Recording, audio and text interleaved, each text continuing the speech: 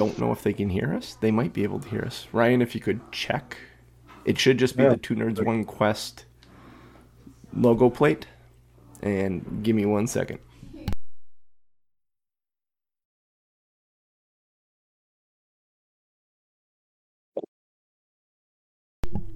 All right. This is a new wild adventure. Oh, you know what? If we are... It's a dangerous tool to put in the hands of a DM. Yeah, I don't know if I can do this.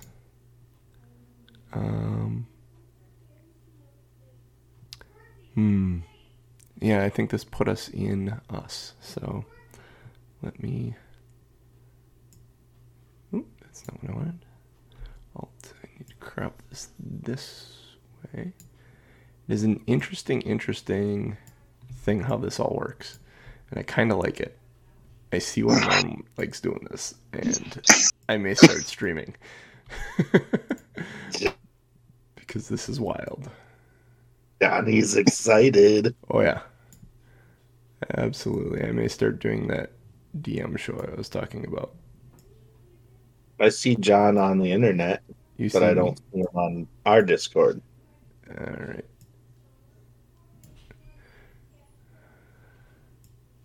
Yeah, I guess I always wondered why he used a separate camera for us, but that must be why one has to feed the stream. One has to feed the stream.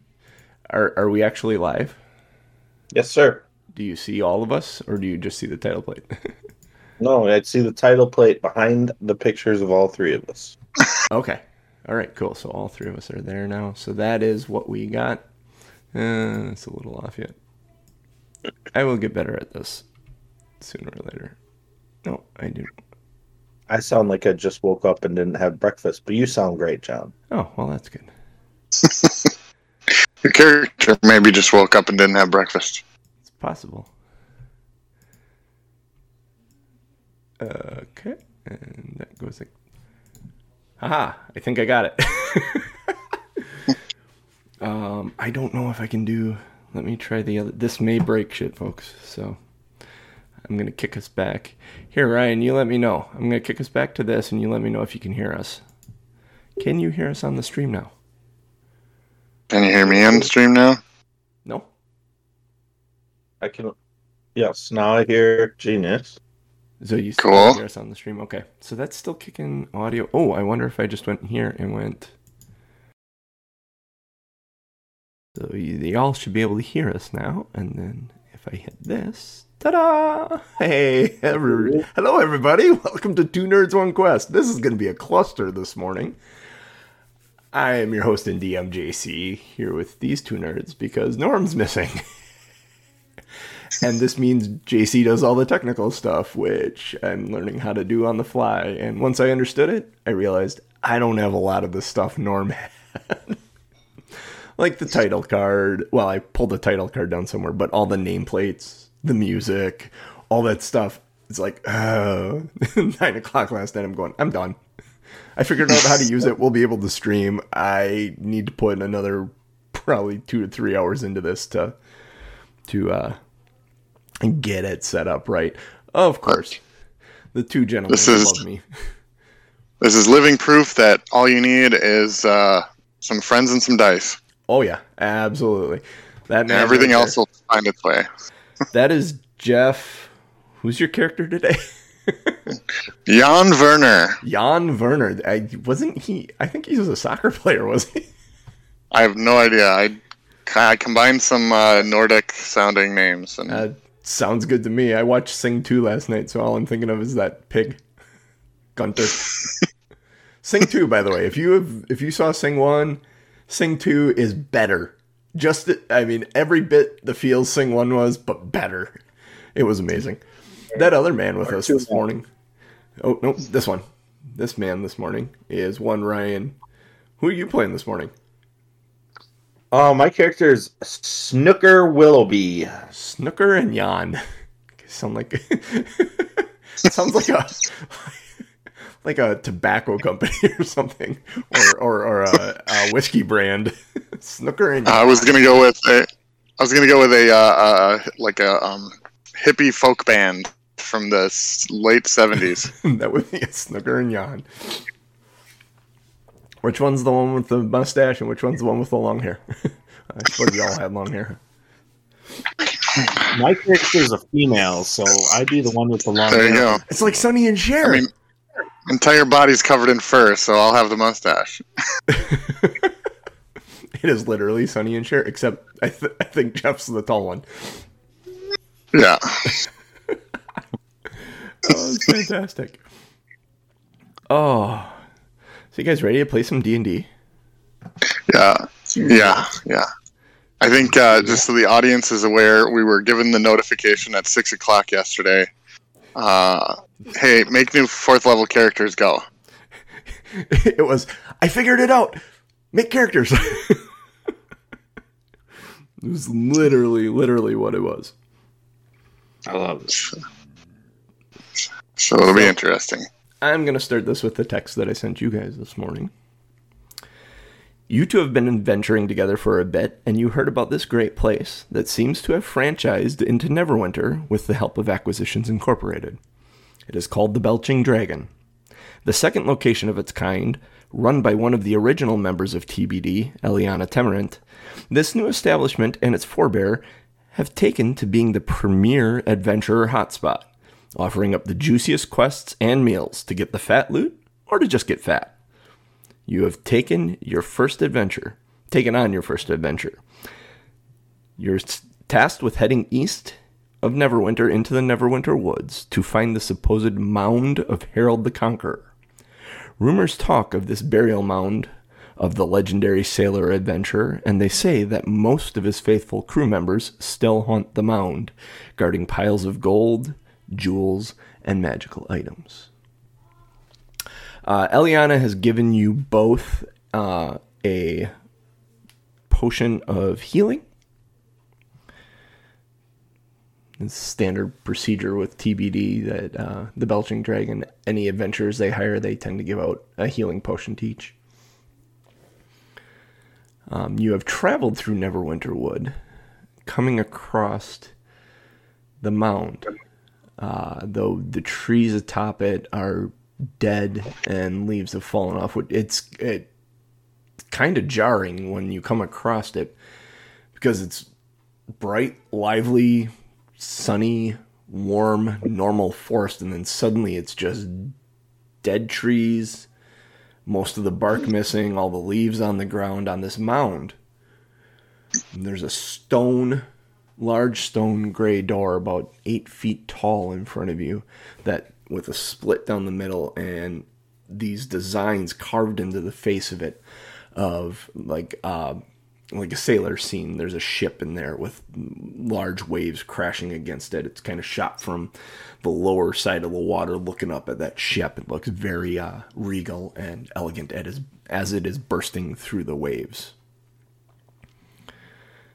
Standing atop that ship in that, with 1 foot up on the railing, is who you would perceive to be Harold the Conqueror. What would you like to do? Actually, do you want to tell us a little bit about your character first? Jeff? We'll have you go first. Sure. You would see an almost 7 foot tall furbolg with all over short purplish gray fur and then reddish brown hair on his head and apparently a mustache. Icy blue eyes. He's got a kind of a twinkle in his eye, and he's usually smiling, and he looks like he's looking for trouble, but the good kind of trouble. I don't know if you want any backstory stuff now, or just I guess from a motivation standpoint, his tribe had some issues with orcs, and he's out adventuring for resources, making connections to other Furbolg tribes, and also to find a mate because the population of his tribe is low. And if you're following along from a player standpoint, he is a Circle of Stars druid. Okay. Fantastic. Ryan, what do you got for a character here? Yeah, in stark contrast, so Snooker Willoughby is a woman in her 30s. Dark hair, dark eyes. She used to be a proprietor of a casino in a large town. Her father was a rich investor, but actually they ran a crime syndicate, and the casino was the legitimate face of the business. Unfortunately, her father rubbed some people the wrong way, and he was killed. She's been on the run, trying to rebuild her wealth and empire since then. So she's looking for the big score that'll get her set up so that she can rebuild somewhere else. And you believe you may have found it in this mound of Harold the Conqueror.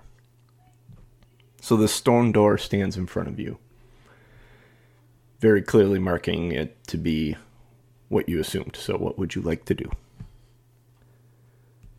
Does it look like it has been opened in any time recently? No, it looks long sealed. In fact, there's dirt that is filled in that crack.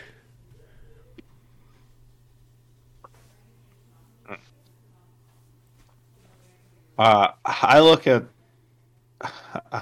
my compatriots and say, wedging the door open, that's gonna be your job. All right. Can I take a look and see if there's a way to open it without breaking it? Sure, yeah. Make an investigation check. First roll. Oh, it's still on pink fuzzy dice. I was going to change it to pink fuzzy dice. Lucky 13. Ooh, 13. So, looking around at the door, you see that it should just push open. But it's going to take some strength because of how old it is. There doesn't seem to be a latch to it at all anywhere. You don't see hinges to it at all. It's just stone doors. So you're assuming, looking at the edge of it and the trim on it, that it would just push inward. All right. I will try to push it. And I'm not sure if, as a furbolg, I count as large to determine carrying capacity and weight. I can push, drag, or lift. So I don't know what that does to the roll. And I'll assist with the crowbar, trying to find a focus point there to act as like the fulcrum, just trying to wedge it open. Oh man, 2 fuzzy dice rolling across my screen. Yeah. And? I almost made it to the 20, but stopped on the 14. So 16. 16. You're leaning on it and you're pushing into it. As you push into it, you see the outline of the waves kind of light up. And it pops and moves in. And when it pops and moves in, for the briefest of seconds, the sword in Harold's hand lights up completely. The doors fling open. And I need you to roll initiative as you are staring down 4 flying swords. Ooh, jeez. Right out the gate. All right. That could have been worse. 19. Actually, it's not 4. It's 2 flying swords. Sorry, 2. All right, that's better. Look at you, Snooker. 23, starting off with a big fuzzy 20.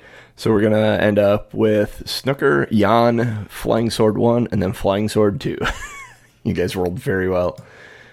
So, Snooker, you're face-to-face with a flying sword. All right. I don't want to back up. I imagine they would get an AO at this point. So I'll just use my scimitar. Okay. And try to parry. All right. Oops. Let's try to roll to hit first. Oof. Not great. 8. 8 does not hit. These things are a little on the beefy side for just a sword that flies. Right. And then let me see. I think that is all I want to do right now. I'll say we looks like we've got to start off hot. Let's get them. All right. That moves us to Jan. All right, I am going to cantrip bonus action Shillelagh. And while casting that, pulling a club out of my pack pocket, whatever, and it lights up with the magical power of the Shillelagh, and I will make an attack. All right, swing away, sir. Swing away. Oh yeah, they got us by surprise, but maybe 13. 13 misses. Yeah, these things are quick. They're very quick. They are very nimble, flying around in the air. You realize it's a sword. They're both swords, and they're moving around in the air via magic. After you both swing and miss, you realize these things may be a bit trickier, but there is something magical about these. So, I guess I will stay there. All right. I'll move us to Flying Sword A, which will go after, oh boy, I don't have name references. Jan and Willoughby, right? Snooker. Snooker, last name's Willoughby. Yep. Snooker. I gotta write this on paper or I'm gonna forget it. Snooker.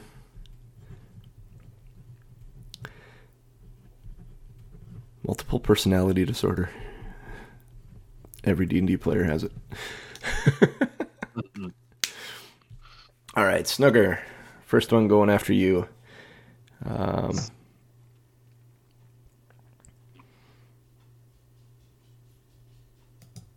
So it attacks with a +3. Oh, that's a crit. That's wow. That's not a good way to open. No, not ideal. Kill you guys right away here.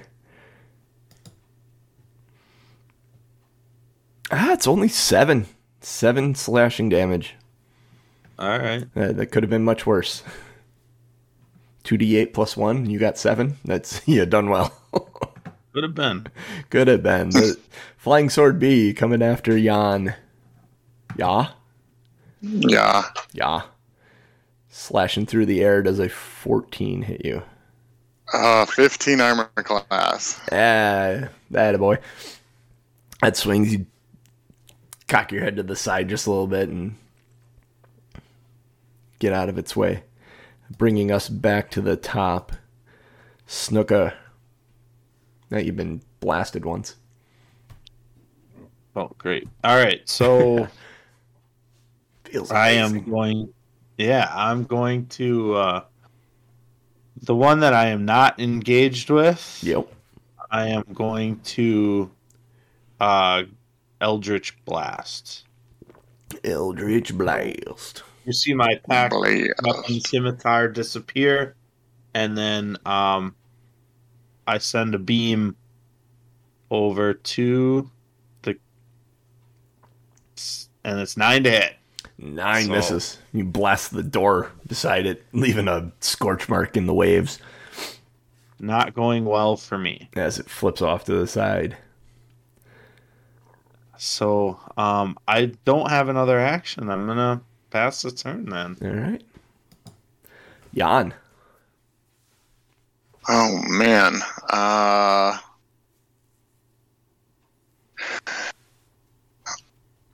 I don't know if necrotic damage does anything, but taking a page from our last week book, and I found that I can have this spell. I'm going to cast Wither and Bloom. Ooh.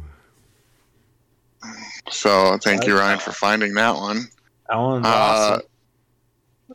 So in the 10-foot sphere that the 10-foot radius sphere that the two swords and Snooker are standing in, the creatures of my choice that must make a con saving throw are the two swords. Okay. And in addition, if Snooker would like to, she can spend and roll one unspent hit die and regain a number of hit points equal to the roll plus my spellcasting modifier, which is 4. The con saves were 17 and 15. They both save. So they take half as much of this. So they both take 5, 4, 4. No, I rolled a 7. Oh, that was Ryan's roll. Oh, so half my bad. of 7, so 3. 3 each. And it's necrotic if it matters. And I gain that 9 plus 4, right, Genius? So yeah, I'm back to full health.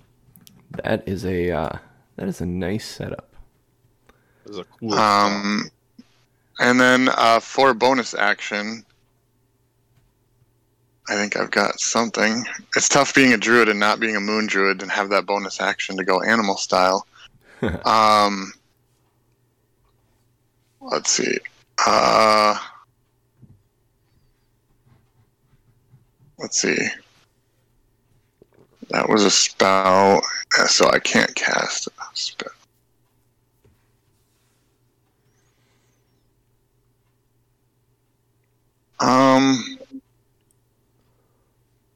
Yeah, I will go.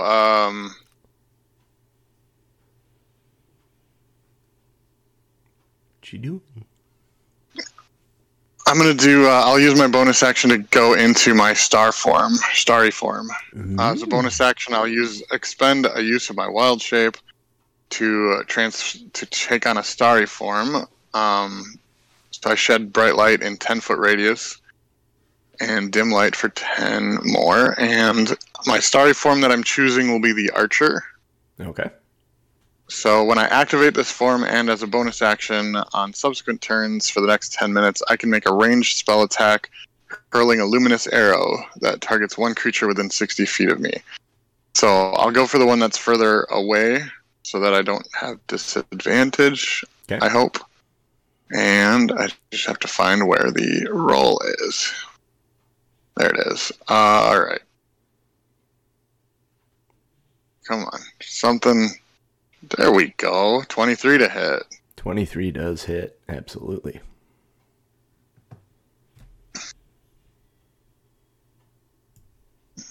For 7 damage, and it's radiant.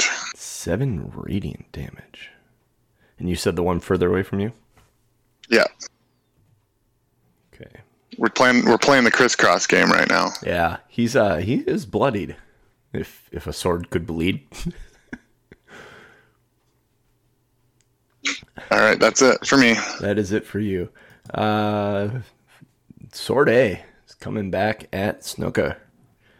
They seem to have regardless of the damage, they seem to be going after their targets. Mm-hmm. That's an 18 to hit. Hit. They are rolling well on the hit side of things. Yeah, that gets through my mage armor. 2 damage, slashing. They're rolling, they're hitting well, but they are not hitting with any amount of damage, really. What they could be hitting with. Right. Great. Flying Sword B is coming through at Jan. Ooh, 19 to hit. It was almost a 6. That hits. Yeah, here, let's see if the damage keeps following the similar pattern. Ooh, nope. That is a full damage ghetto crit. 9 slashing damage. Okay. Ooh. Round 3 moving us back to Snooker. All right. So I'm going to attack the one right in front of me then with my scimitar. Seems to be lilting a little bit. It's less erect as it was initially. 21 to hit. Oh, yeah. So that's finally making contact. All right. So 7 damage. 7 damages. How does this thing die? Ooh. Or fall apart. I cleave it. Yeah, I cleave it down and it just splinters in half and falls to the ground. Ends up looking like the shards of Narsil. all over the floor. And then I'm gonna get close to the other one. Okay. And attack with my dagger. Okay.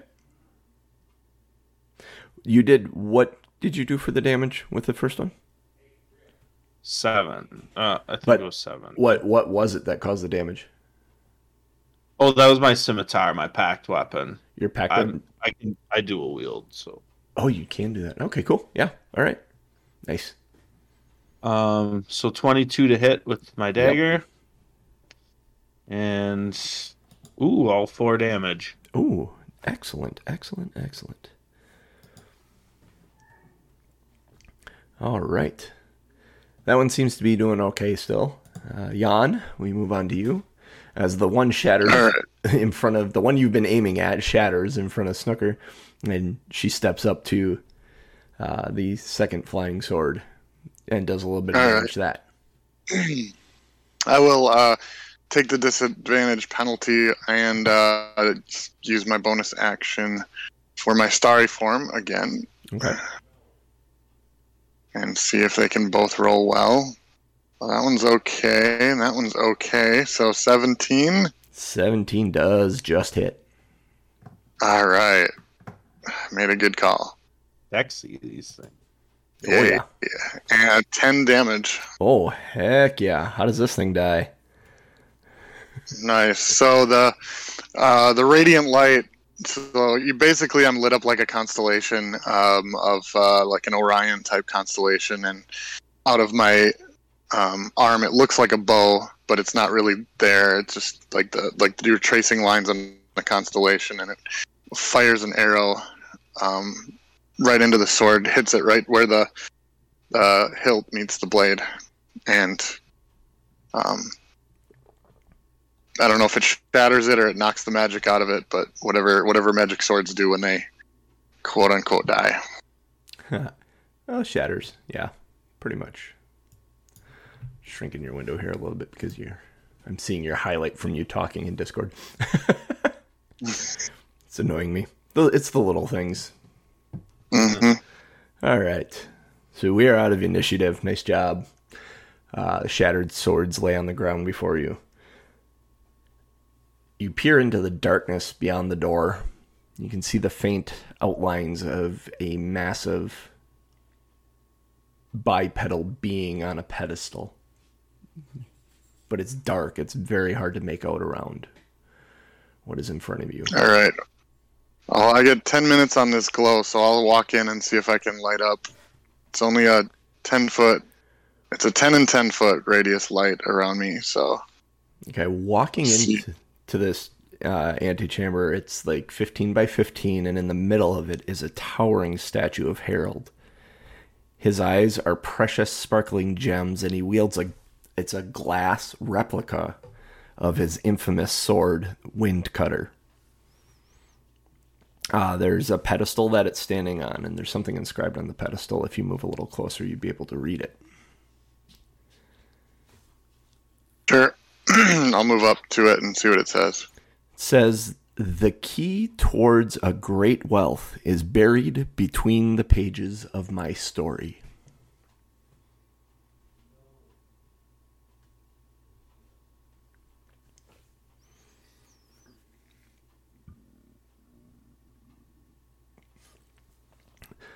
There's an archway beyond the statue that is dark, and to your right there's a wooden door with a iron hinges and a iron handle hanging from it that looks slightly rusted but still functional.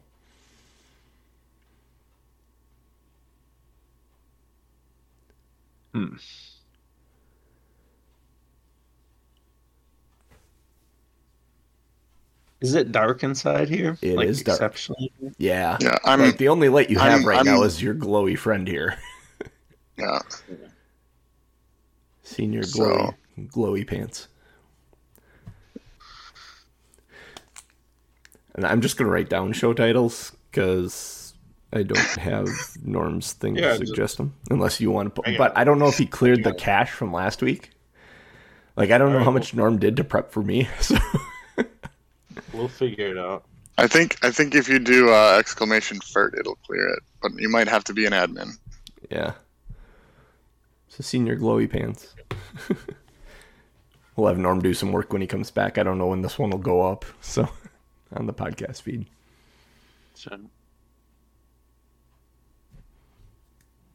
Well, I have torches. I just don't have a way to light them, apparently. So I didn't think about that. You don't have a whatchamajigger in your adventures kit? A tinderbox? I don't. You don't? I picked the scholar. I'm sure I remembered to set up torches. I'm like, I'm gonna need torches because I don't have darkness. And then it looks like I didn't think about part B. Flameless torches. I've got a tinderbox, and I also have produce flame. But for now, I'm just enjoying the glow of the stars. All right, let me take your tinderbox off you entirely, and you can use your produce flames when you need to. Sure. We've run into this problem before, so in our it's a common together. Thing. Snooker forgets her tinderbox whenever she uses it. In fact, you use it to light your torch, and you do put it away. But the next time you light your torch, you're gonna have to make a intelligence check to remember to put it away. All right, that sounds good. All right. Lighting up the torch, it gives a little more light than the 10 feet that Jan is casting, and you see there's a ship laying beyond in a wider room in that beyond the archway, and you still have that wooden door to the right, like a real ship. Let's see, I don't think it's a real ship. Like a replica. It's like a replica. It's a scaled down replica. That room isn't very big. Okay. Anything else to investigate here? No, you have the statue in front of you, the stuff there. So there were gems on the statue. Did you say? Yep, in the eye sockets. Yeah, we want to take those. Let's get those gems on the way out, maybe, just in case. You never know where. All right, just go for the big. Go for the big score. I don't want this to be an Indiana Jones situation where we're running away from a giant boulder and we can't come back. So you're waiting, or are you grabbing them? We'll leave them now. We'll leave them. Okay. Which way do you go, door or archway? Archway. Archway in front of you, beyond the statue. Okay. Walking into this room, which is 20 by 30 feet, part of Harold's treasure is exposed on the deck of a replica of his ship, the Conqueress. It is sitting up there. Up there, there's a chest and a pile of gold around the outside of the chest, and you can see a couple of gems inside that as well. This looks like the bigger score. There is a large door at the far end of the room with a skull and crossbones on it. And there is a door to your left with a sword on it. Looking at the sword, it looks very much like a replica or a relief of Windcutter, his famed sword that was in his hand at the statue. Okay. And I searched the boat. Is there like a pedestal with a book on it or anything? No, it's just the ship. You are able to get on the deck if you want and look at the chest or the gold or any of that. Snooker's eyes light up when she sees the gems. And I look over at Jan and say, well, this one was easy. Let's back it up. So you go up there and start grabbing the stuff? Yeah. I'm gonna head up there and start putting gems in my backpack. Okay. I'll let Snooker go up first. You get up there and you're digging around, you realize very quickly that it isn't gold laying around the treasure chest, it's copper. Which is a little disappointing, but there's 3,500 copper there. It's made to look like a lot of gold. But laying amongst the copper is also a sapphire, 2 potions of healing, and a small silver ship model that's worth about 15 gold. 3,500 copper, huh? Yeah. Make a dexterity check as you are... Actually, no, don't even make a dexterity check because you wouldn't know. You're scooping up the copper and your hand happens to bump the chest. And as you pull away, it's a little sticky. Gross. Let's see what Harold was doing. All right, so how many sapphire? I'm sorry. 1 sapphire.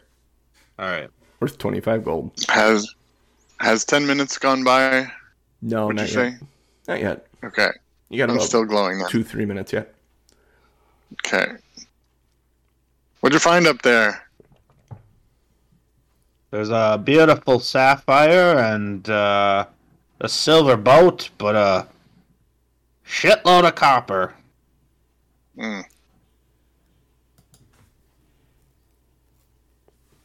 Should have brought a bigger backpack.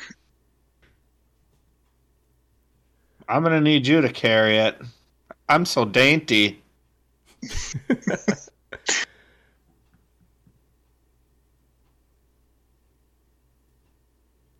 All right.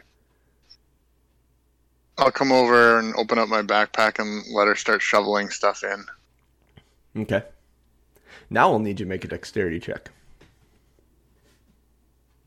I assume you're trying to avoid the sticky chest. It's check or save, and is that me or?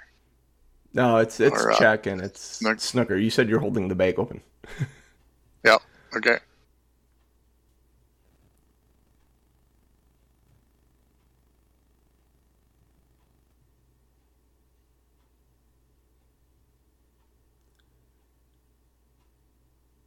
What'd you got? 18 on a 18. dex check. Yeah. You very carefully and very quickly round up all the copper and everything laying around this chest. Awesome. Hey, what about that chest?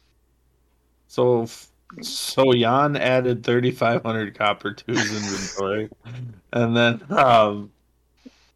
this chest has got to get open. So I'm going to, without touching it, visually inspect it. Does it look like there's traps? Does it look like it's got a simple lock? Make an investigation check. I will do that.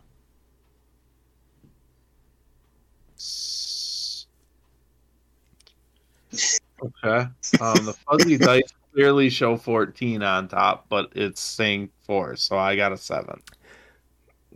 Would nature make that any different? No. No. Worse.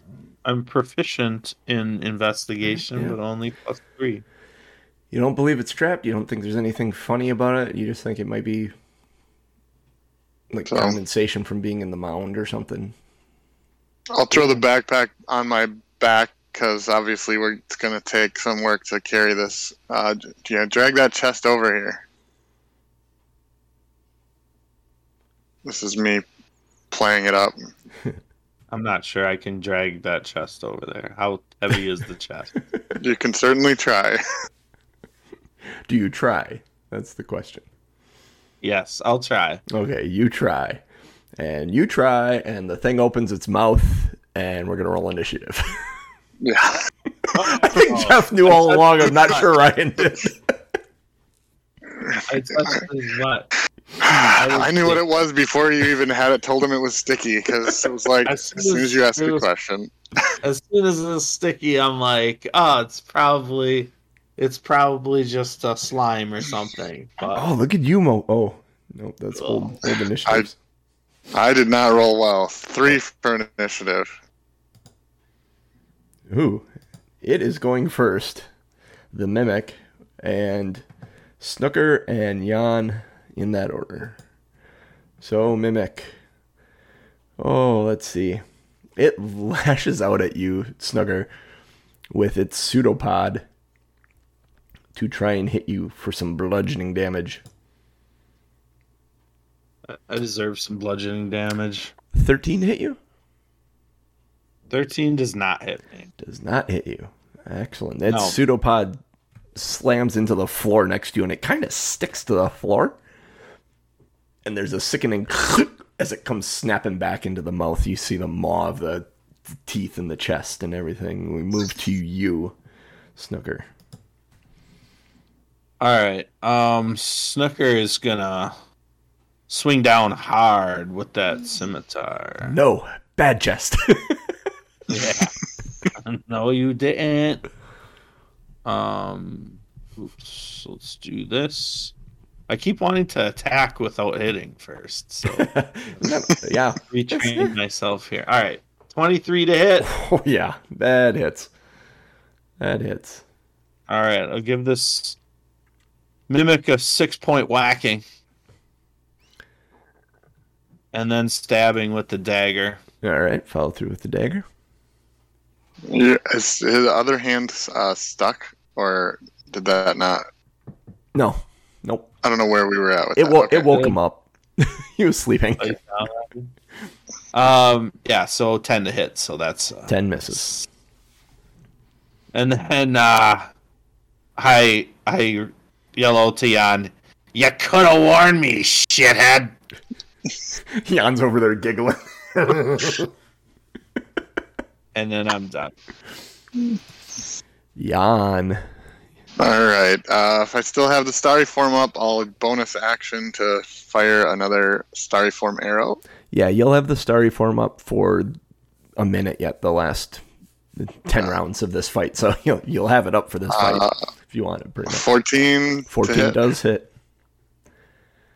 They are not very mobile things, mimics. Especially when they're in the shape of a chest. Only 6. 6 points of damages. Oh, I keep hitting the wrong keyboard. Radiant. Got 2 computers on there again. I haven't had that problem in a long time. All right, and then action. I will.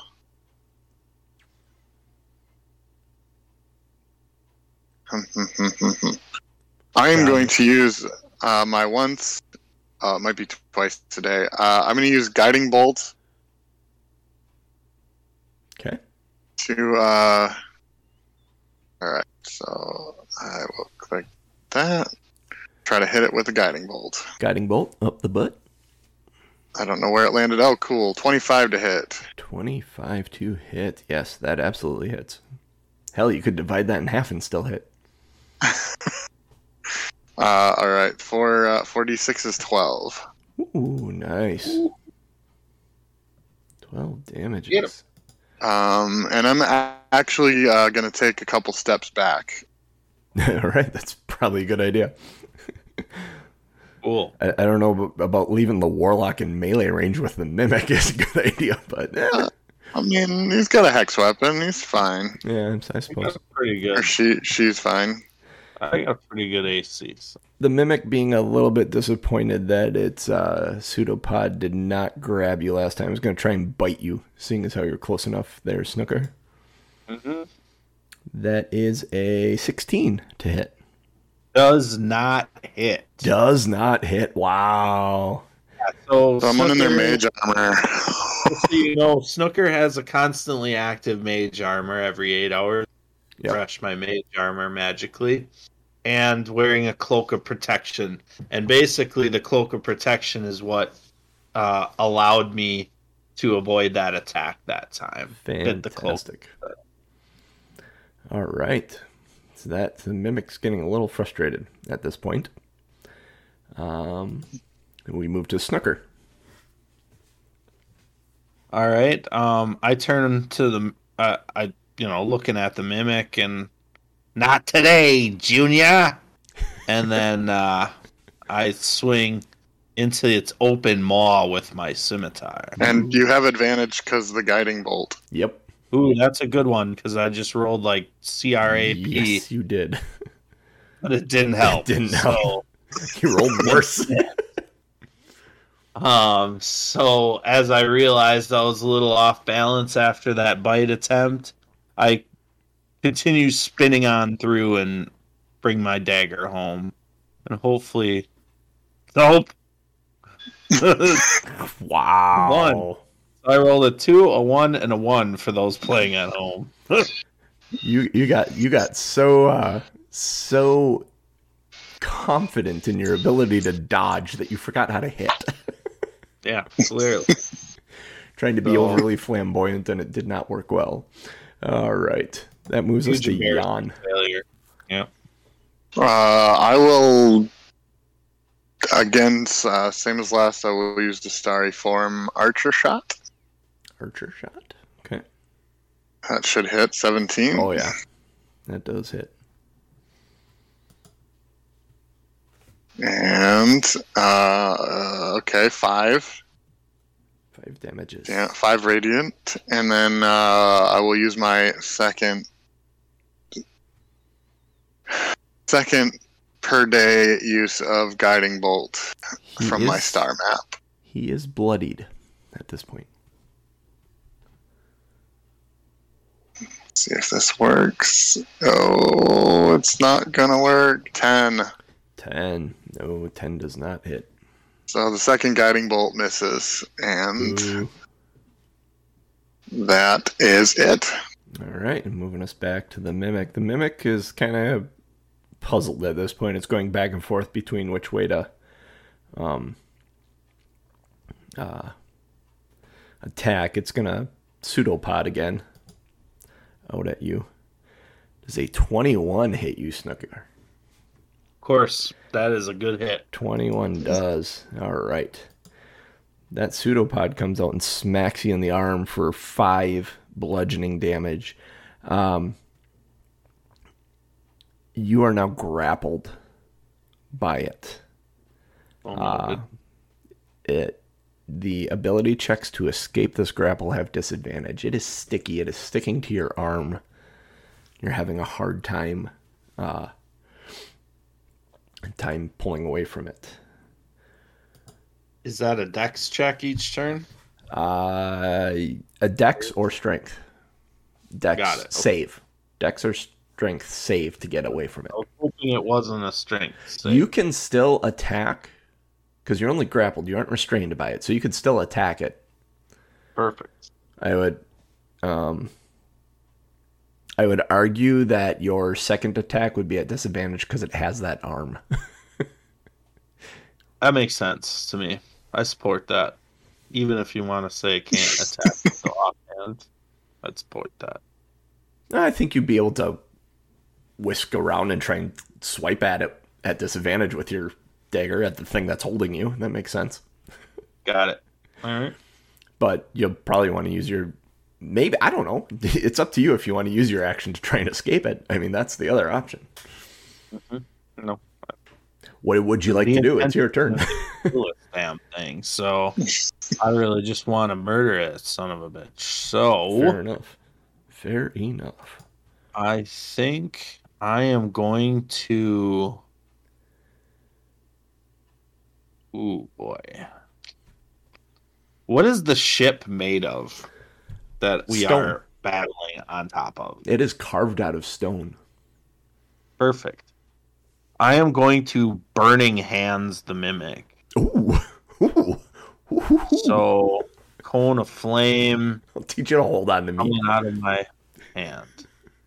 So I need a dex save from the Mimic. Oh, wow. Yeah. Start by rolling the 20, and if it's a 1 or a 20... It's a 5. Okay, it's going to take all this. Oh, yeah. And I may roll another die to see whether or not it wants to keep hanging on to the hot thing. 15. 15 damages. Yeah, that's enough for me to hang on. He's got to make a decision. Yeah, he's gonna. Oh wait, nope. He's not gonna let go. All right. He's not smart enough to let go of the thing that's killing him. And then I tell him, you better let go or I've got some more. And then I'm done. If a mimic could shrug, it would. Jan. All right. Again, archer arrow. As you can see, just made it. I think just rolled over to the 16, so 22 to hit. Oh yeah, that hits. That hits. That's better. 11 damage. Ooh, that's a good one. That's a good one. He does not look like he's doing so well. All right. And then we'll just do a produce flame cantrip as my action. Okay. So you're just gonna produce flame in your hand? And I'm doing the attack for part of it. He's within 30 feet. Yeah. 15 to hit. Yep, that hits him. All right, it's just 1d8 fire damage. And it's 3. Describe your kill shot, sir. That's how many hit points you had left. Yes. All right, so I'll fire the arrow into its mouth and kind of widen it open with the hit and throw the produce flame right into its mouth. Nice. Excellent. Yeah, and the whole thing, it kind of... You hit it with the arrow, and then you throw the flame in its mouth, and that's enough for it to... It suddenly pulls the pseudopod back off a snooker, and the wood planking and stuff that made it look like a chest and the iron binding, it just kind of shivers and jiggles like Jell-O suddenly, and then loses all shape, and this purple goo just kind of spreads out over the deck, and you're very thankful you picked up all the copper beforehand, because that would have been a mess to go through. Oh. Out of initiative. Nice job. Work, team. All right.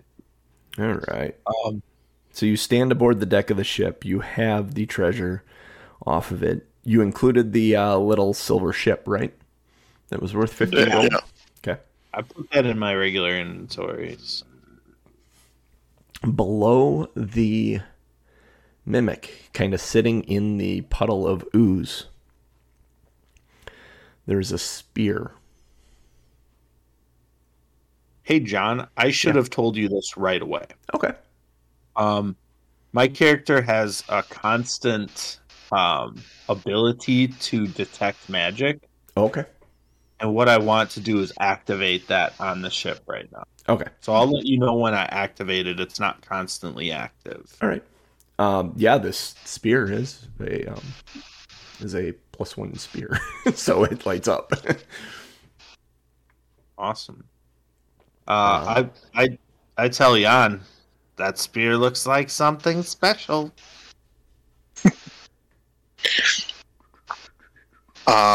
Let's see. Do you use spears? How far does detect magic go? Don't use spears. How far does it go? Good question. 30 feet. And it's only for things that are visible to you, or would you be able to detect magic on the opposite side of a door? Sense presence of magic within 30 feet of me. Okay, I see a faint aura around any visible creature in the area that bears magic. And I learn its school of magic. But I sense the presence of it. I don't see the aura unless the object is visible. You sense presence of magic beyond the sword door. Cool. I'm gonna deal with the spear first, and I'm gonna tell Jan, "Oh, that's gross. I'm not picking that up." All right. I'm gonna cast Cure Wounds on myself. Probably should have done it after the last battle.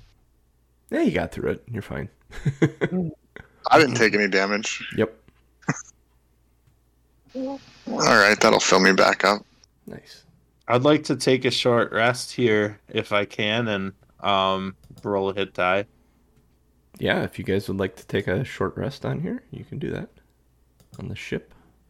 I assume away from the slime. Genius, you don't mind, right? No, that's fine. I'll take the short rest too because I get back my wild shape. I don't need hit dice though right now. Probably should have done the hit dice instead of the cure wounds, but.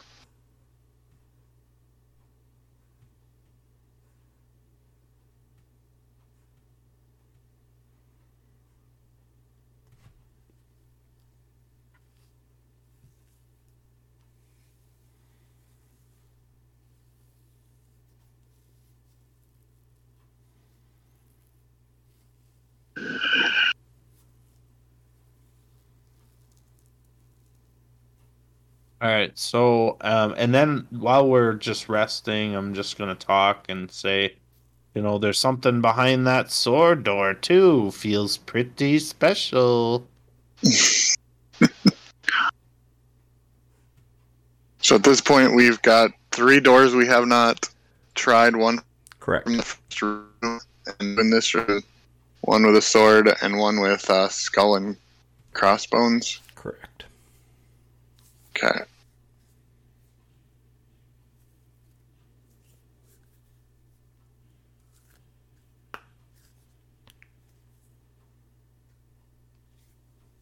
It's quiet in here. Like there isn't even the drip or echo of water or anything. I said it's quiet in here. There isn't a drip or echo of water or anything. It's kind of unnerving, honestly.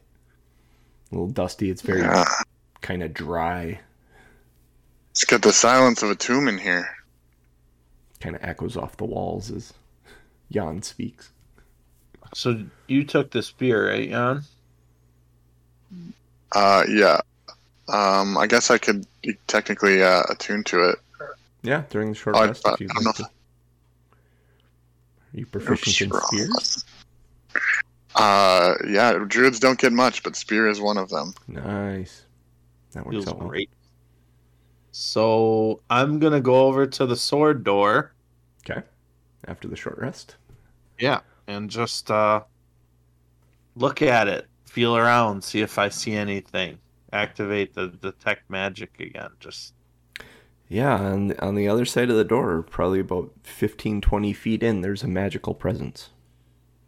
All right. Can this door just be opened? Is there a handle? Is there a lock, door knob? There is a handle. Are you gonna try it? I'm gonna look back at Jan. Okay.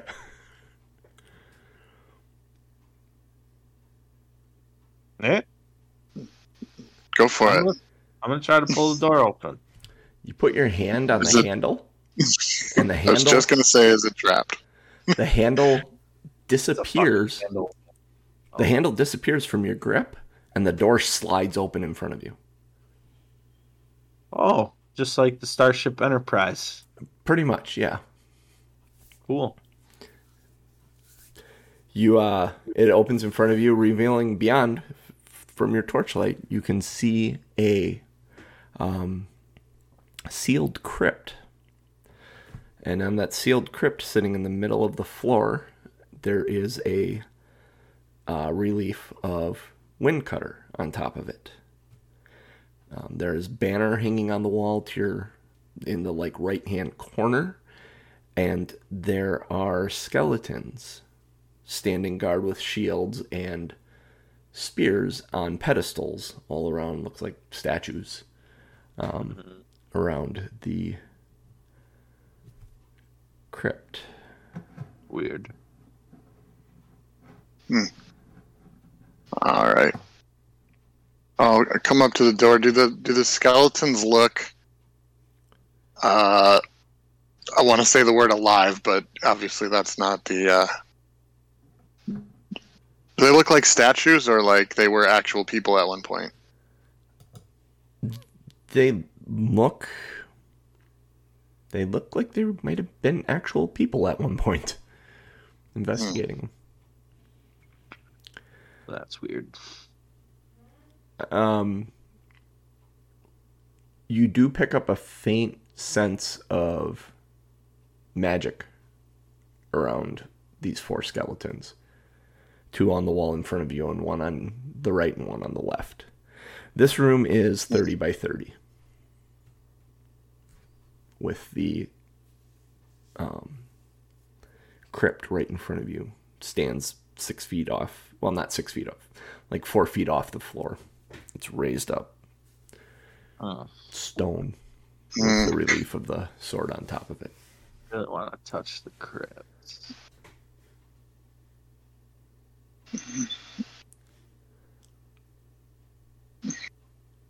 What do you think?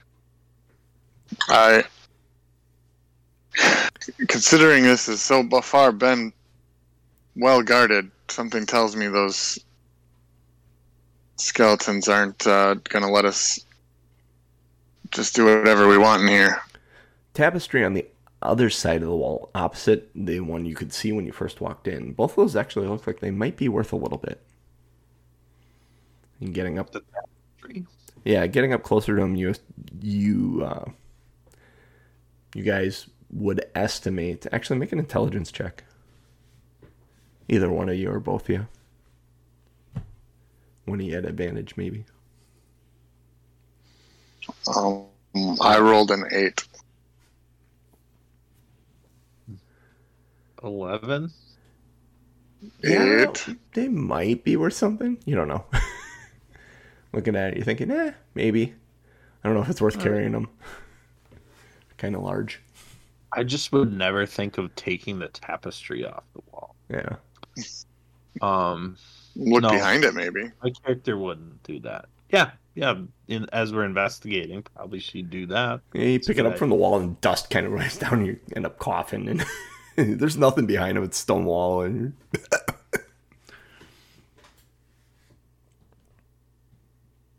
all right. Can I go inspect one of the skeletons? Sure, yeah. Are they wearing like amulets or cool equipment or anything, or is it pretty standard fare? You go up to the first skeleton. Roll 2d6 for me. Oh.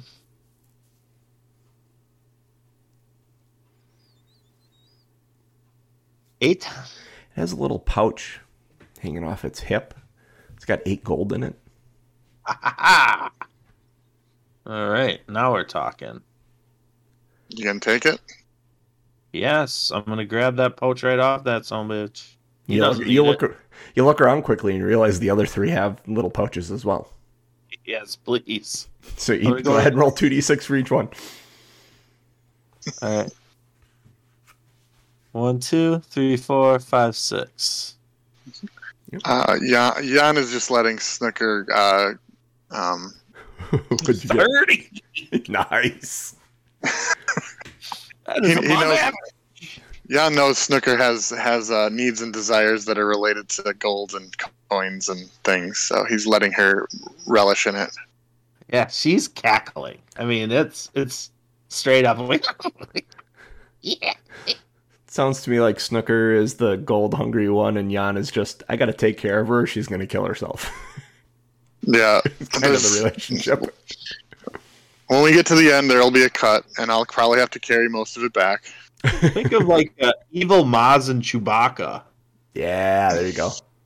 Nice. I love it. Love it. Evil Maz and Chewbacca.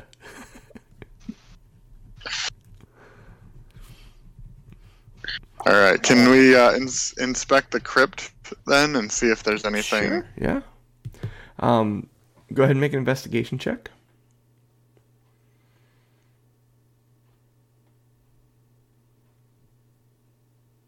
Good slide. 17. There's a heavy stone slab that seals that.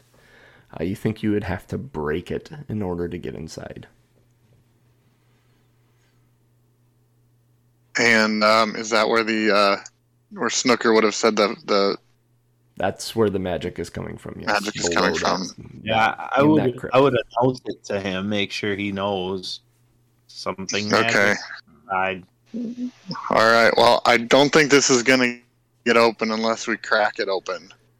Do we want to do this, or did you want to investigate other rooms first? No, I mean, we still got to go back and get those gems. We're not running away, so it's happening.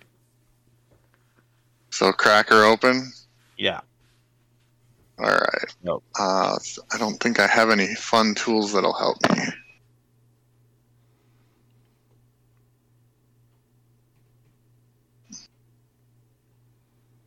You have that crowbar, you said, right? Absolutely. I do have a crowbar. I have, the crowbar and the thieves' tools are the only two things that could help us.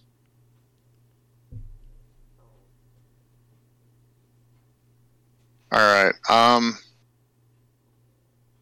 I guess I would try to get the lid off without breaking it too much, or just breaking a corner, or trying to. I guess I'll try to use the crowbar as much as I can to get the top loosened. Okay.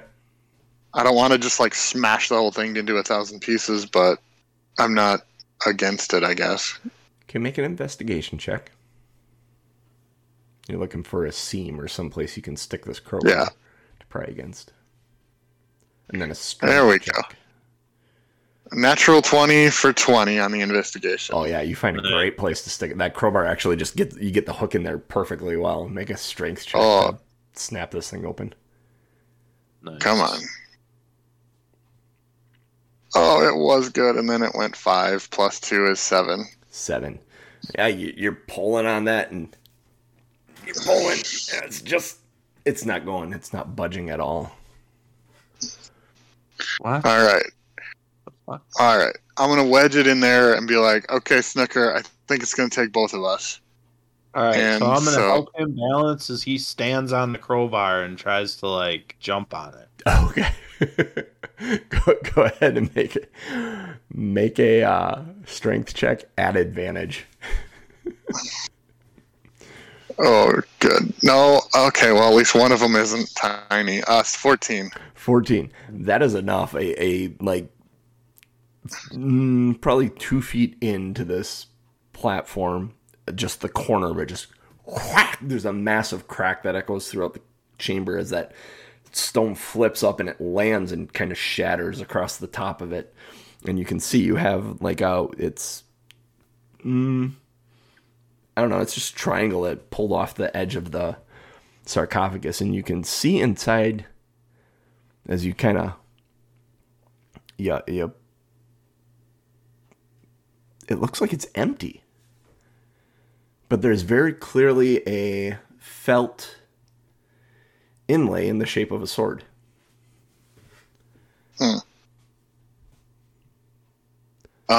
Snooker, you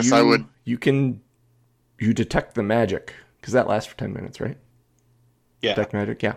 You can detect magic. You can see the source. You can see the outline of a sword magically. I want to try to grab the outline of the sword that I can see the aura of the sword. There is something very real that you wrap your hand around. And you pull that invisible sword out of the sarcophagus, or out of the crypt, and instantly all 4 skeletons come to life and the door slams shut to the room. Roll initiative. Cool. Hey, I knew we were gonna battle some skeletons. Oh hell yeah! It's there. Yeah. Yeah. You knew so well. You rolled a nice initiative. They're probably really pissed off too because I stole their. They may have just realized that you stole their shit. 13 for me. 13. All right. What do they got? Oh, they rolled a 4. Haha. All right. Let's kick this thing off with a Snooker.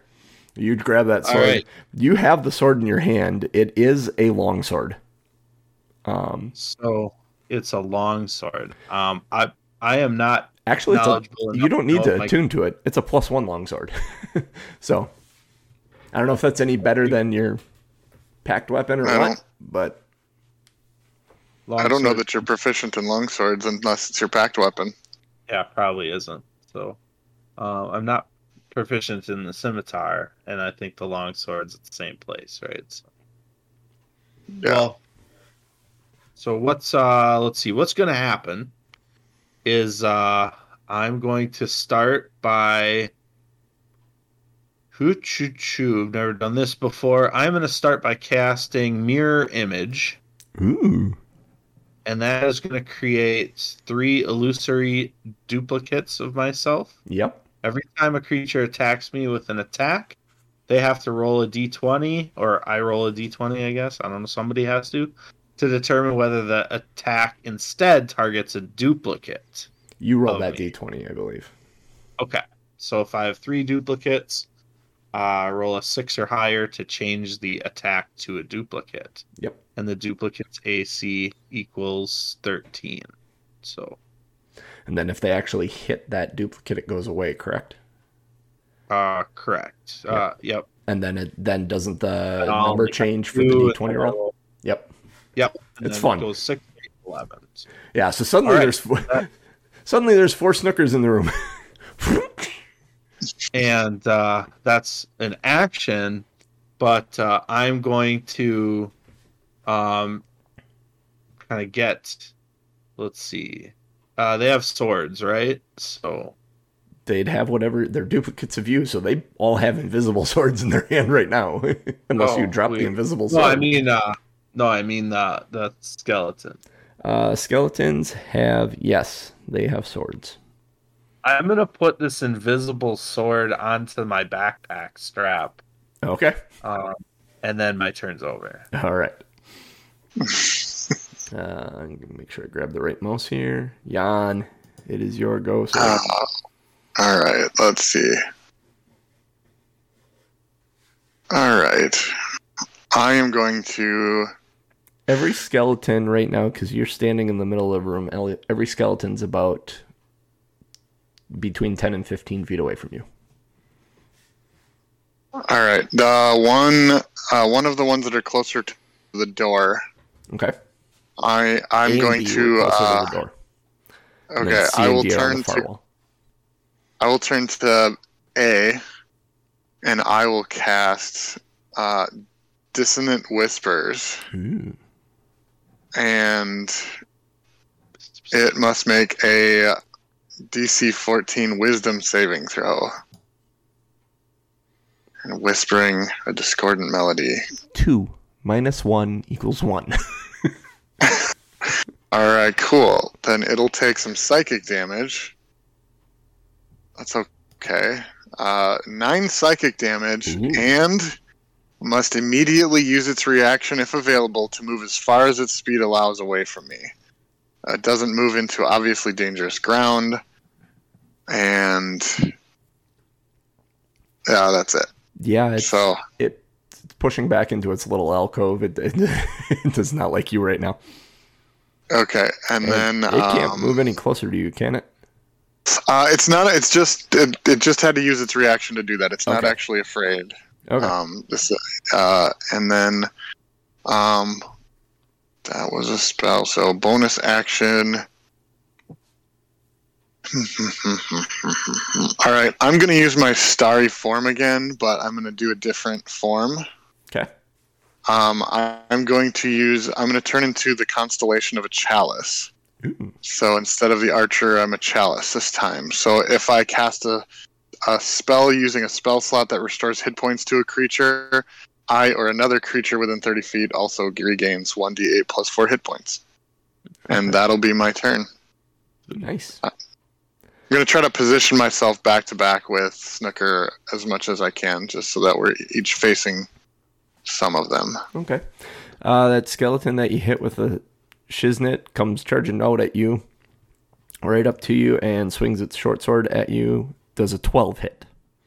No. The skeleton coming from the other side moves up towards Snooker, and same thing, short sword. Does a 12 hit you, Snooker? No. All right. The skeleton C on the far wall is actually going to pull out a short bow from his back and shoot at Snooker and miss with a 6. And then the other skeleton is going to do the same. That's on the far wall. Is going to pull out a short bow and attack Jan. Does an 18 hit you, Jan? Yes. Ooh, there we go. Got a hit. And that's 4 piercing damage as an arrow sticks into you.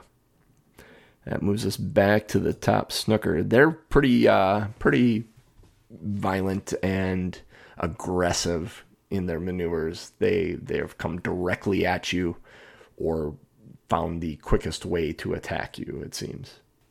Okay. I don't have any right in my face, though, right? You do. You actually have one that came directly into the face of both of you, and then there was one shooting at both of you from the far wall. So I'm just going to scimitar, then swing right for his head to try to knock his block off. Okay. And this is 24 to hit. Oh, yeah. 24 hits. Absolutely. Nice.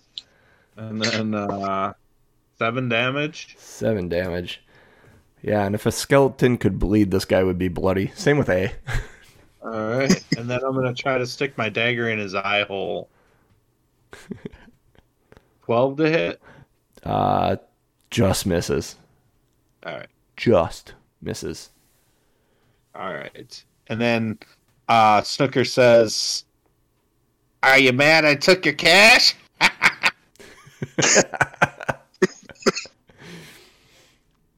Any bonus actions? Nothing? That's good. No, I'm done. All right. Yep. Jan. All right. Jan's going to pull out that club again and shillelagh light it up and swing. All right. At the one that attacked him that he hit earlier. Oh, no. It's just a 10. Yeah, that misses. It's remarkably agile. It kind of does a little hop back and chuckles at you.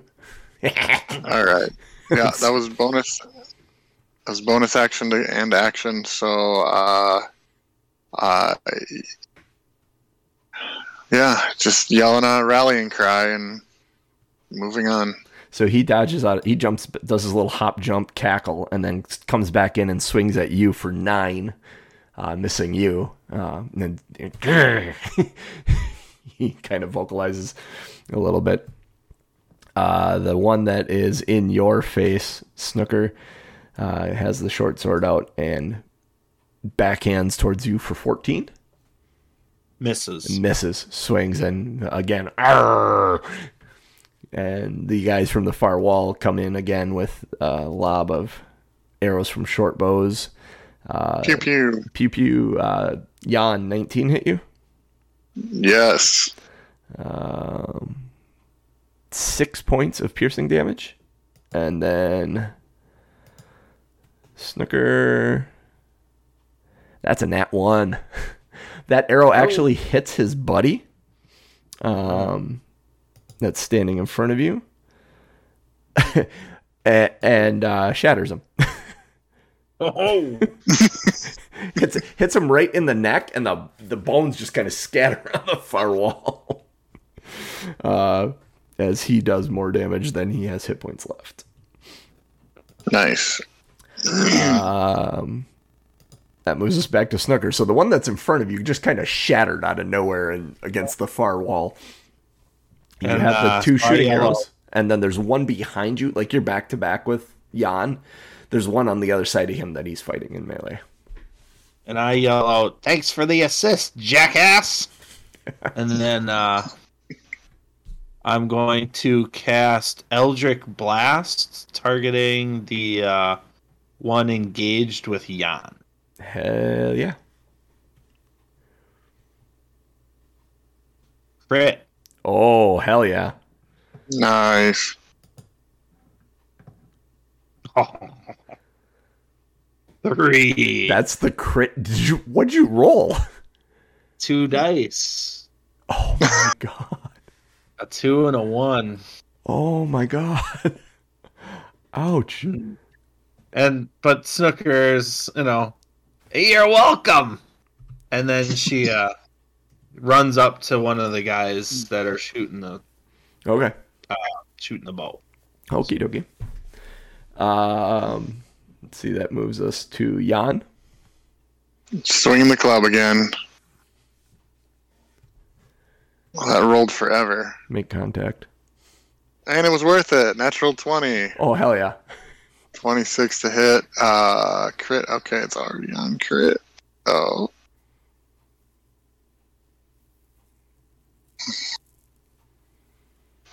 Uh, 9 damage. Describe the kill shot, sir.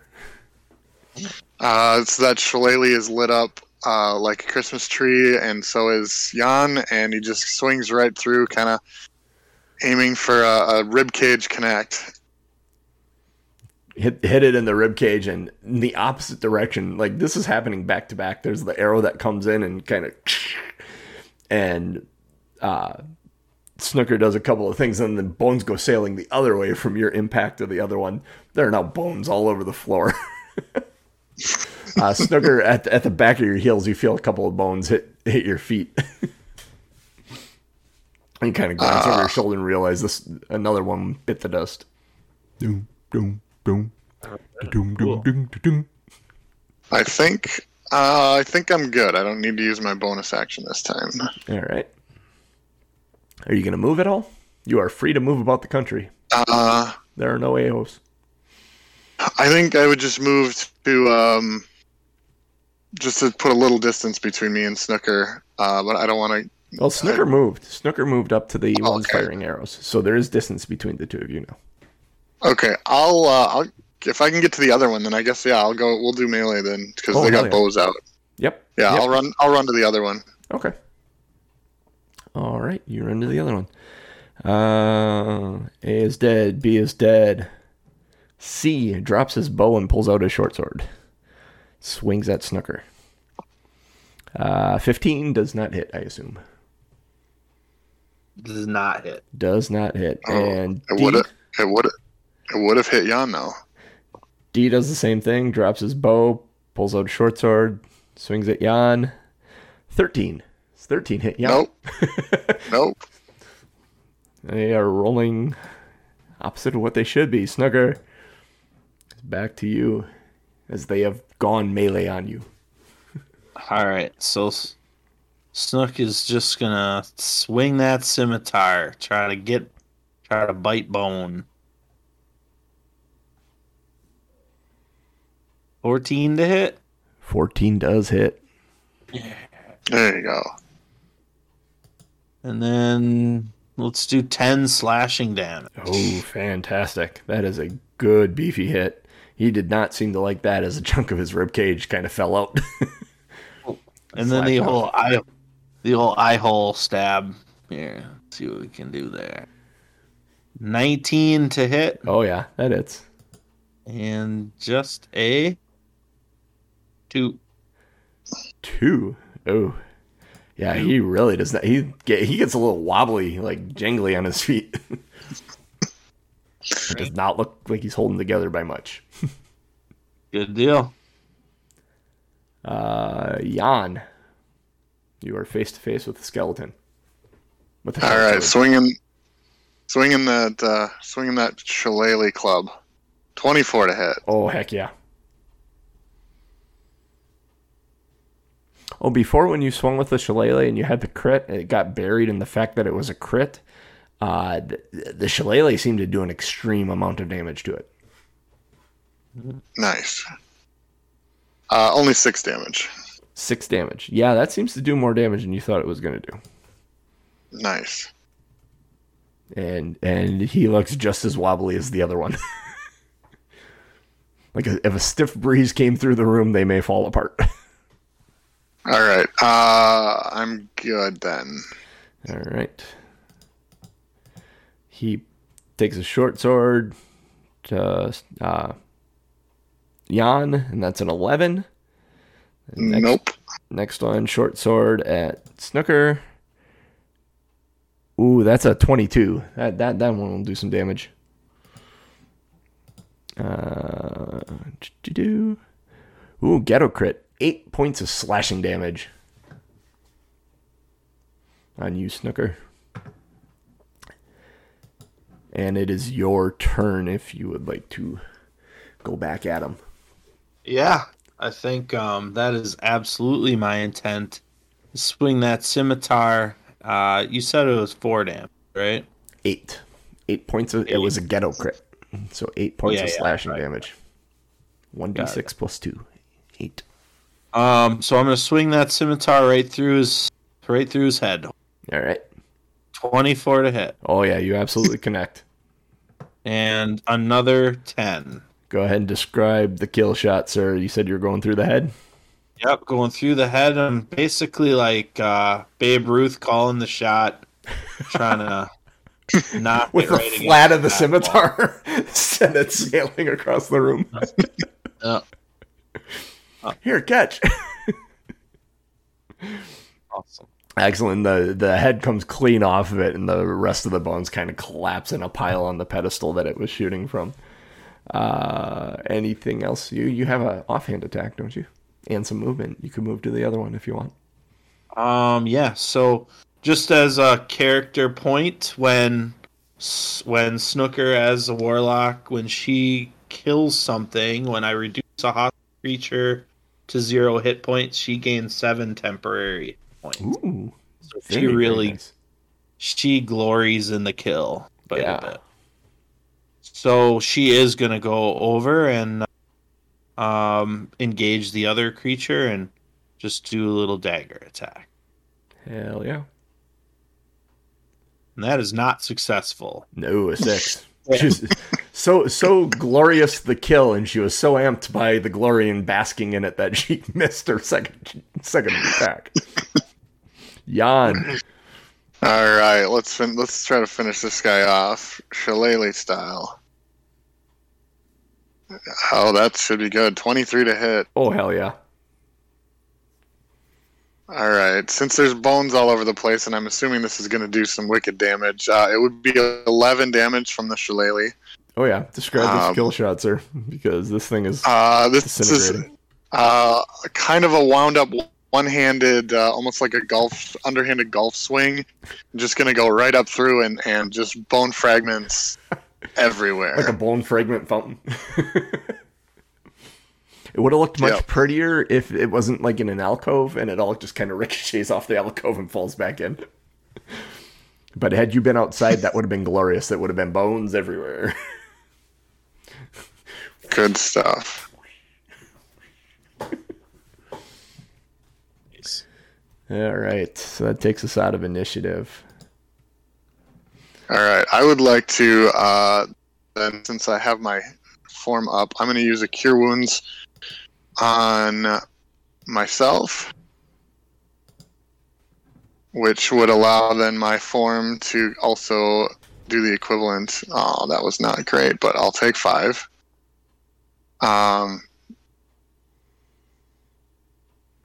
So my starry form also gives 1d4 plus 8, so it's the same.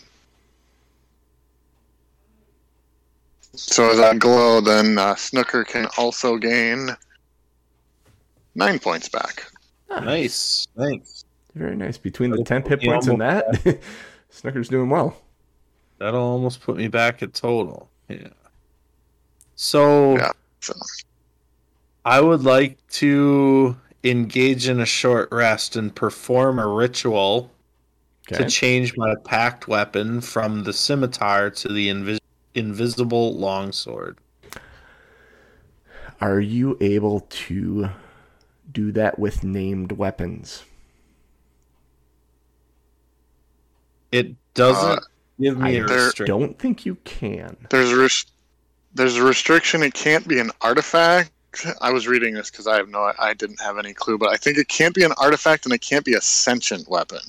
But I think named weapons are okay. Sentient's what I'm thinking of. Named weapons are okay. So yeah, you can do it with this. Yes, it's sentient weapons I'm thinking of. Because I had a sentient weapon that I was going to take as a warlock, and I couldn't use the sentient weapon as a pack weapon.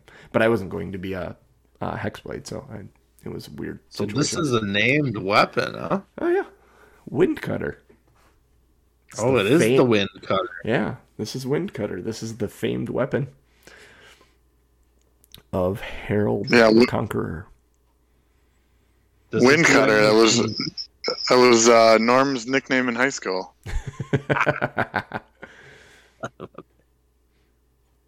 Yeah, mine was Windbreaker.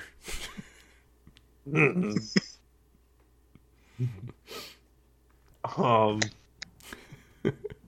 does it have any other special abilities, or can I just add a +1? It's a +1 longsword. It just has that name. Got it.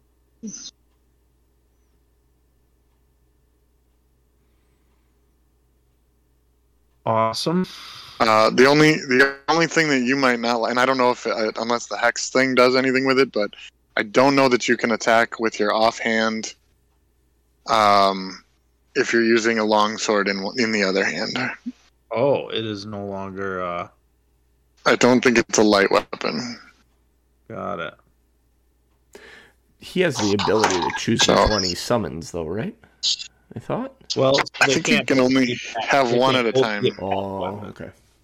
Only have one. So if it's not a light sword, or if it's not a light weapon, that's different. Yeah, I was gonna say, and Snooker would know this, so yeah, we can clarify this. And so that is not better. Yeah. Darn. Looking.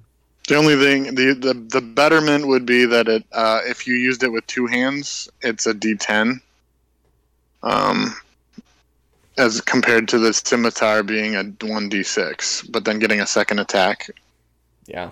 With your offhand. So there's pros and cons. With it, wait, so if it's my packed weapon, I should be proficient with it. Did you check packed weapon? And you might only be able to have one checked. Yeah, it is the only one that I have checked. Let's go this route. Let's go this route. Let's say the scimitar, you hang on to the scimitar knowing that this thing would probably be worth a fair chunk of gold. And your desire for the gold would outweigh using this as a packed weapon. That makes sense. You're going to have a hard time convincing anyone visually, though. They'll have to hold it. I've got this invisible sword. Look. See, I'll sell it to you. I will sell you an invisible sword. But it is a known sword. It is a known legend, so people may... They would see it and they would be like, oh, it does exist. They do exist. So are both of you okay to go longer? Because it is 5 to 10. If you're both okay to go longer, I got more adventure here. I got nothing going on today. Yeah, I'm good. I don't know if you want to do like a pre-end show for those who have to cut out at 10, and then they'll know where to catch back up to. Otherwise... yeah, I don't know how this works. I've never hosted a show. Yeah, I don't know. It is the hour and a half mark ish, people. So if you need to duck out now. I'm not going to sign us out here. We're going to keep going. We're going to go. I don't know, another half hour, maybe hour at most. I think, and this adventure will be called complete. So. And stay tuned if you like. A note for. Otherwise, Norm will probably throw this up in podcast form at some point, and a rebroadcast, or not rebroadcast, but your on-demand video of it will be both on YouTube and I think Twitch here as well. So. And a note for Norm: if you're gonna leave and let us in charge, we're gonna do whatever we want to do. So there. Oh, suddenly your podcast is 7 hours. Ooh. I don't have 7 hours of time. Like I said, I have a hard out at noon. So, all right. So you're in this room. You taking a short rest, anyways? Maybe yes, no. I don't think we need to. Then, do we? If you're, I don't really need to. Then, okay. Yeah. All right. What would you like to do then?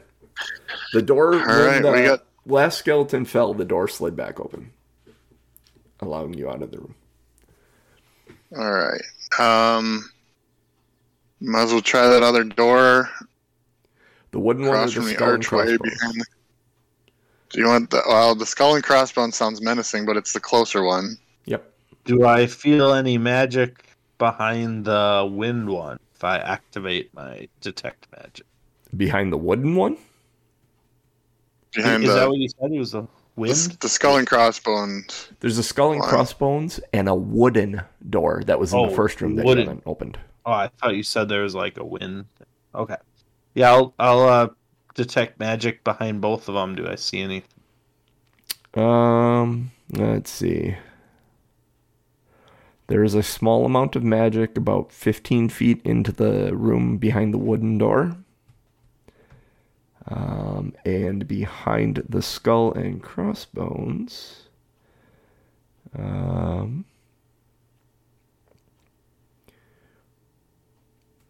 doesn't seem to be any magic behind the skull or crossbones door. Okay, I give all that information, and I think we go ahead. I was gonna say just remember, Snooker, gold is not magical. So that's a great point. So let's do both, of course, but let's do the skull and crossbones door first. And do the skull and crossbones door first? Yeah. Does it have a knob or? It actually has a seam, and the skull and crossbones sits over that seam. Make an investigation check.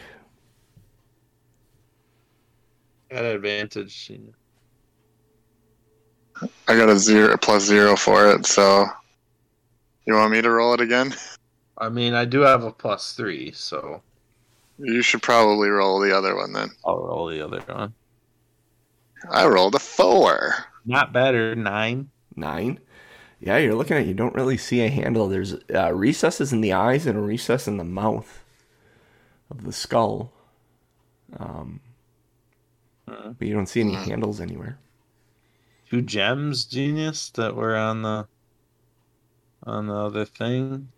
Did those seem to be gem-sized recesses? No, it looks like a normal skull that it wouldn't like sit anything. All right, can I put my finger in the recess? Which one? 2 eyes and a mouth. One of the eyes? The eyes. One of the eyes. You stick your finger in the eye, and there's nothing in there really. Kind of feeling around in there, and it's,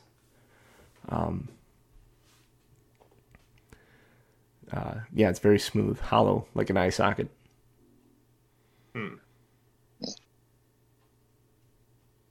Does the blue gem that I picked up from the other stuff, does that fit in the mouth?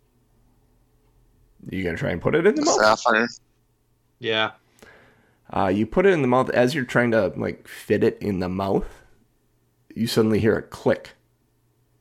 Like you pushed a button or something. Are you gonna release it? Yeah. You pull the sapphire kind of comes out, and there's a and the doors slide open. It's just a button inside the mouth.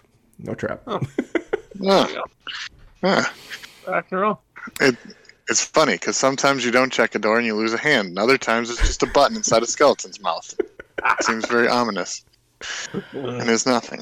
The doors swing open and the torchlight reveals this 15 by 20 foot room beyond. 5 feet into the room, it's stairs leading up 10 feet to a throne whereupon sits a skeleton of Harold himself. He has a book in one arm. And there's what's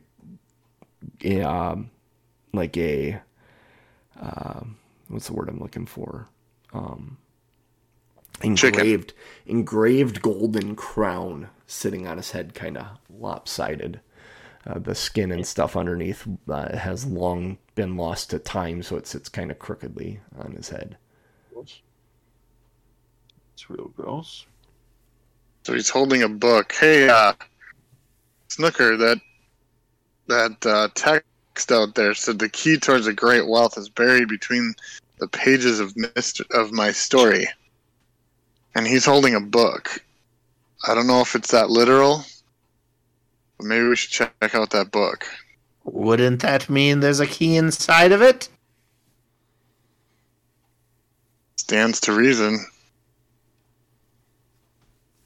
Well, fetch it. All right, I will go up cautiously up the stairs to the throne and look at the book. All right, you look at the book, and the book is kind of cradled in his arm. It's rather large, maybe like a foot by 8 inches or so, maybe 9 inches.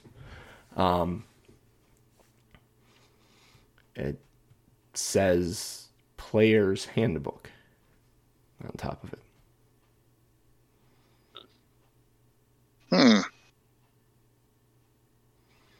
It says, Snooker, it says Player's Handbook on it. Oh, seems very important.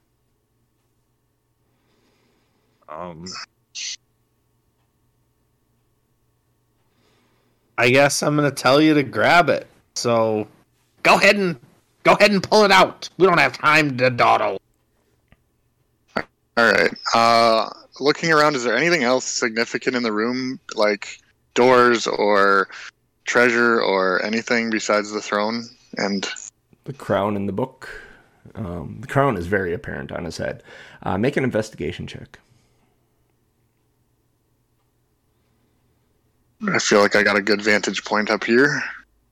It's a 9, I think. 9. 9? Yeah, you don't see anything else in the room. The engraved crown and the book being probably the most valued things in the room. I see him looking around. Yeah? You want to investigate with him? Yeah, I'm going to walk over and try to, sort out what's going on over there. So I'll do my investigation and get a 12. 12, yep. You look around, you come to the same conclusion. There isn't anything significant about this room other than the book and the crown. Okay. All right. Feeling like a little bit like a grave robber and paranoid as both the character and the player. I'm going to hook my shield onto the side of my pack. So he just has a smaller wooden shield. Okay. Just kind of hook it there and make an attempt to grab both the book and the crown simultaneously, ready to run, because don't know what's going to happen. Okay. Roll a dexterity check. So you try and grab both of these at once. Oh, it could be a 20. Nope, it rolled over. 9er. You grab the book and the crown kind of sticks to the head a little bit of that skin and sinew and stuff that is dried over time, made it a little sticky. The head kind of lolls. It doesn't come off the skeleton, but you're able to get the crown free. The book sticks to the hand a little bit. You're able to pull it away eventually, though, but it's very awkward, and you make a lot of noise, and you're left holding both the crown and the book, and nothing seems I'll never be a cat burglar. It's not very dexterous, but effective. You got both of the items, but they're not. All right. Nothing happens. All right, I'll walk back down and hand the book to Snooker. Okay. Cool. Do you know anything about this? You've had players in your casino before, right? Yeah. Yeah. Seems like a really important, seems like a really valuable book. And then I rip it open, like not really caring if the parchment rips or anything like that, because I expect there to be a key inside of it. It doesn't rip open. It's actually a very stable leather-bound book, and as you kind of flip the cover open, you realize you're kind of looking through it real quickly and looking for the key, and it's a book, and it's a book of instructions. How to be a pirate, how to live fruitfully, how to you can see there's guides to magic inside, and attacking techniques, and notes on different encounters he's had with different types of people, different races, and it looks like his notes from his lifelong adventures. It's all organized very, very well and detailed. Maybe not the wealth you were looking for, Snooker, huh? The wealth of information, which is useless. And then she sighs. And you take a look at the crown, though. The crown, you're guessing that crown is worth, that is gold. The crown is made of gold. That is worth something. quick estimate, you're guessing somewhere between 100 and 150 gold. Cool. Well, I'll tell him, you're tall, grab that crown off his head. He already had. I brought it down. Oh, he got them both off with he grabbed them both at the same time. You saw it. It wasn't pretty. Yeah, it was ugly. It made a lot of noise. It was obvious. Like, this is why we don't. Yeah. This is why we don't rob banks and things, because that was not pretty. He is not. All right. So. Or like a cow burglar. Yeah, exactly like a cow burglar. Fast fact. Right. Apparently Goofy from Disney is a cow. He's not a dog. Really? Apparently. Huh. I don't know. I heard that somewhere. I guess, right? Yeah, because Pluto's a dog, and he doesn't talk. Yeah. But cows do talk. But apparently cows talk. I don't know. I don't get it. All right, what would you guys like to do? Head back to the wooden door, right? We got one more door. Yeah. As you guys cross through the threshold of the skull-plated door, you hear sounds of bones. And you turn around, and Harold has stood up, and he is coming after you. Shut the door. Shut the door. Go ahead and, yeah. How shut the door? Where's the button? Can we push the button inside the mouth? You close the door and push the button. Through the wall come two ghosts. One on each side of you guys. You close the door, you latch the door, and through the wall come two ghosts. You have disturbed the throne of their master, and they're a little upset. So let's roll some initiative.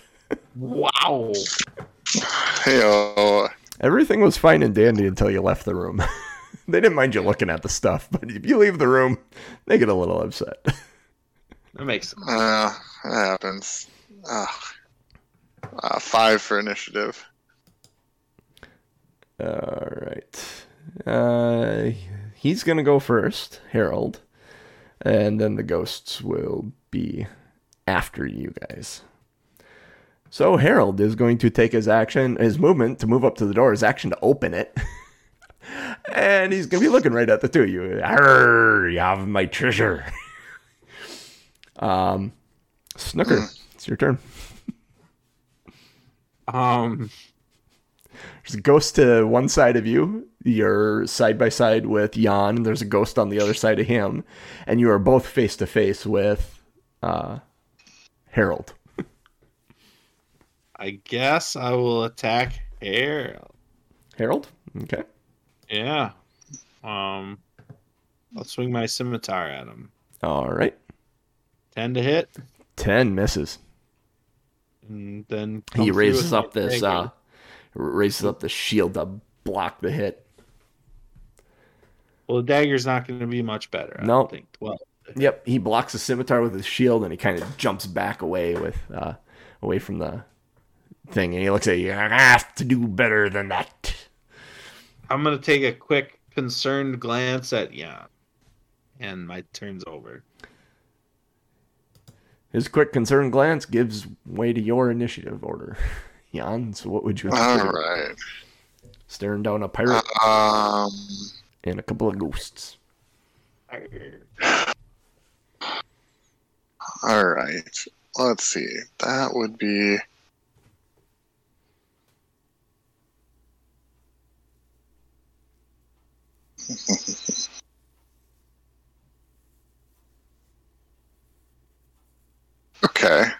Okay, that seems good.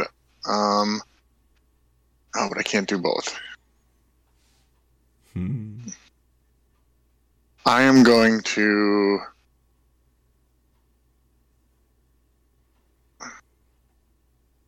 Yep. All right, I'm going to attempt to use that new spear that I got. All right. And I'm going to attempt to spear the ghost on my side. Okie dokie.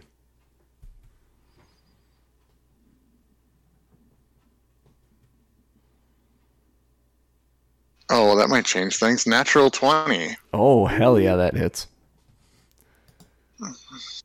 Yes. And it's a 6 and a 6 plus 3 is 15. Describe a kill shot, sir. Well, unexpecting to have such a clear shot, I think he would probably be swinging the spear more than he would be pointing the spear, and kind of the tip of the spear goes like through from one end of the ghost to the other. Yep. And it just kind of wisps away into nothing. You hear the other one scream in that instance. Nice. I think he wants. Yeah, exactly. Jan wants a better view of the situation, so he is then going to use his bonus action to Misty Step 25 feet away towards. Onto the boat. Lost my little hand gem. Just next to the boat. He doesn't want to get stuck in the slime that might still be there. Okay. So. Yep. So you move 25 feet away. So, you can see the door from where you're at. Do you want to be? What side of the boat do you want to be on? Do you want to be on the side with the solid wall, or the side with the door that led to the sword area? In my head, it was the door side. Now that you say that, I want the other side, but I'll go with the door side. Okay, door side. That's fine. I just wanted to know. All right. So that is the same side that the current the living ghost, the remaining ghost, is on. Okay. So you have a clear view of the remaining ghost, and your view of Harold himself is obstructed just a little bit by your friend. Okay. Okie dokie. And that moves us to the remaining ghost, I should say, which is going to swing at Snooker here with a ghostly short sword for an 11. Does not hit. Does not hit. And then that moves us back because that one's dead or gone. They're all dead. Moves us back to Harold, and Harold is going to take a look at Snooker here and raise a battle axe to attack. First attack is a 21 to hit. It should hit, yes. For 8 slashing damage. Oof. And then the second... Oh, there go your temporary hit points. Yeah. The second attack, coming back with it, is another 21. Cool. For 10 slashing damage. That's a ghetto crit.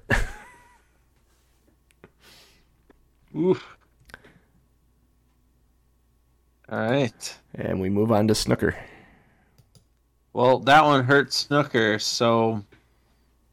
John, can you give me just a little bit of a description how everything's set up? How everything's set up. You are facing a door. To your back is the ship. And the room extends 20 feet, 30 feet behind you. To your left is the ghost. Directly in front of you in the doorway is Harold. And then back to your left, about 20 feet, is on the left side of the boat is your friend. He was on your right-hand side and defeated the ghost that was on the right-hand side of him. So then he bounced back to your left behind you. So you have a ghost to your immediate left and Harold right in front of you in the doorway. All right. I'm just trying to visualize. I don't think there's a way I can get them both with burning hands. So I am just going to continue to attack. Burning hands is a what? Cone. How big? 15 feet. Cone. You'd take an AO, but you could do it. If you stepped back to your left so that you would take an AO from Harold. Yeah. Yeah, that's I envision that too. I don't want to take an AO from a guy that's just. You could take a step to your right as well and stay in his melee range and take an AO from the ghost and catch them both, I think, as well. Yeah, I'm not gonna do that. Okay. Let's just attack him with the scimitar. Okay. And we'll see if I can get a little better. 17 to hit.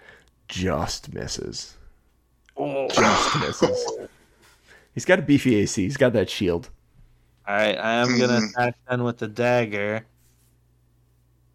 And that is going to hit. That is a hit, for sure. Just, scratches his arm a little bit for 2. For 2. I keep hitting the wrong keyboard. Then I'm going to have to get creative next turn, I think, because it's going to get weird. All right, Jan. All right. I got to bank on him not critting on you. I don't think you want 2 guys. Let's see.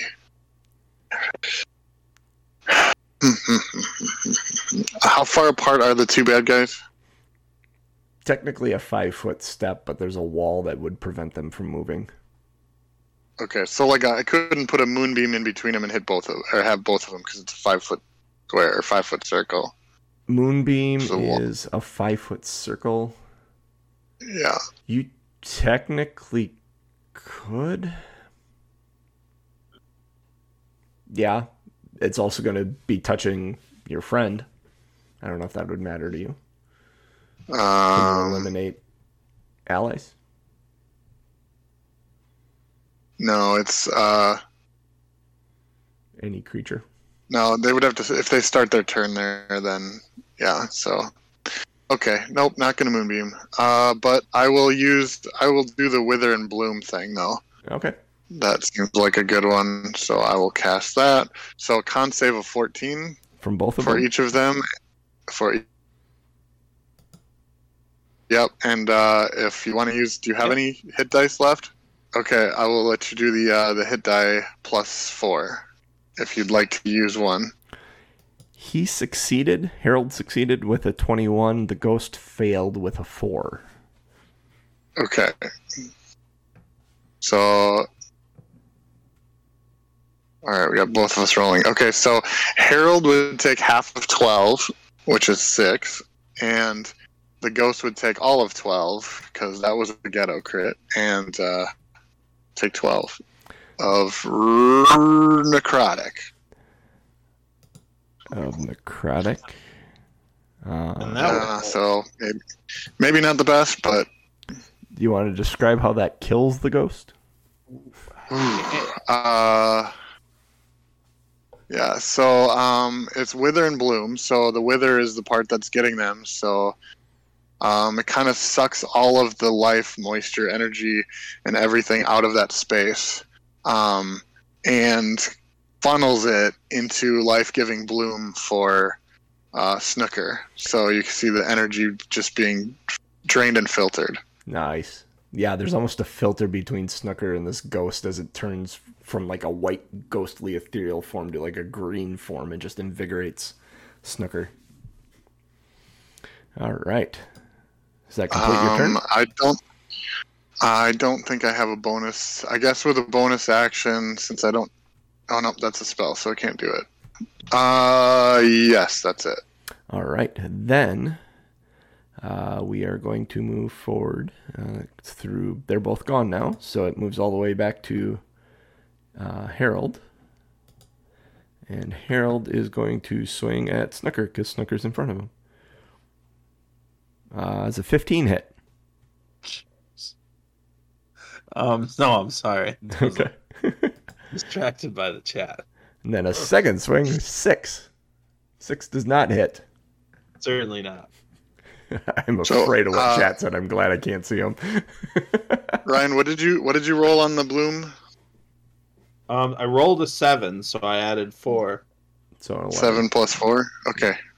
I don't know what you had, so I was just making sure. So he swung... yeah, wait a second. So I get 7 plus 2... For your... Or wait, I had 5 plus 2, which is 7, but I didn't add the 4. Oh. Yeah. Yeah, you don't get your normal bonus. You get my bonus instead. Oh, okay. So I don't get the plus So 2. you I get the 5 plus 4.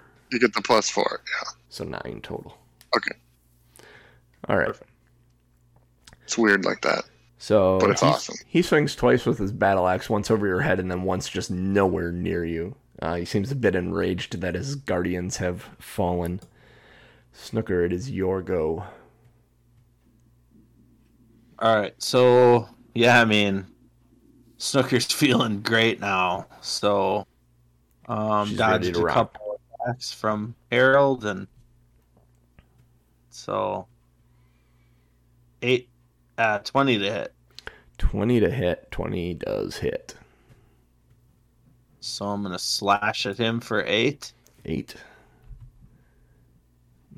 And then the old dagger in the eye trick. Nice. 10. 10 misses. He's a little taller than the other ones. You kind of missed. He flipped his head off to the side. Yeah. All right. And then I yell, "Thanks, Jan! Needed that."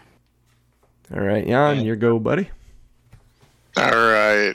Jan is now going to, since he used his guiding bolts for the day, for his free use, he's going to use a first level spell slot to cast it and do guiding bolt.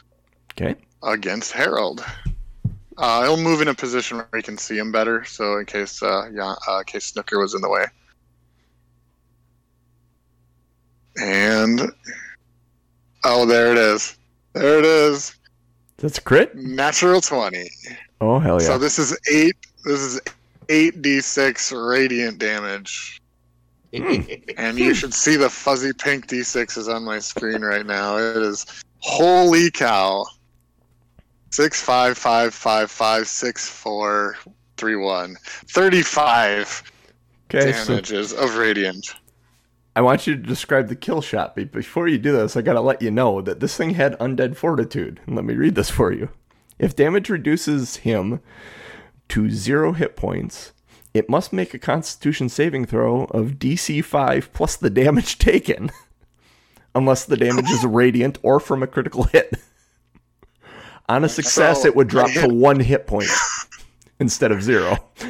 So there's no way in hell he's getting out of this. So it had to be a critical hit of radiant damage of more than 25, and there was him no coming back, and I got all 3. It's unreal. Wow. Nice. Yeah, it's... The radiant wasn't a qualification. The radiant didn't mean a lot of anything, but the critical hit and the of being of 35 set the DC of his save at 40. Yeah. Even if it wasn't a critical hit, it's just... Yeah, so here's what I'll do, because I want to share this with Snooker. So this is like a lighting up of the guiding bolt, and you can see the power. The guiding bolt is just like building a ball in his chest, just waiting to be pierced, and let Snooker basically burst the bubble, and bone explosion is what we're going for. Bone explosion. Bone explosion. That may be today's show title. Bone explosion. I like that one. With a couple exclamation points too. Kaboom. Ka-frickin' boom. As all the bone dust settles and the tinkling settles down from all the bones,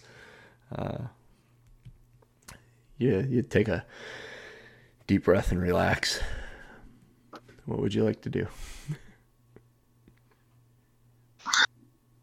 Well, there's one more door. Yeah. I'm feeling a little tired, but definitely worthwhile. We've been getting stuff, but one more door. So head over there, and I'll ask Jan to check the door for like opening it. All right.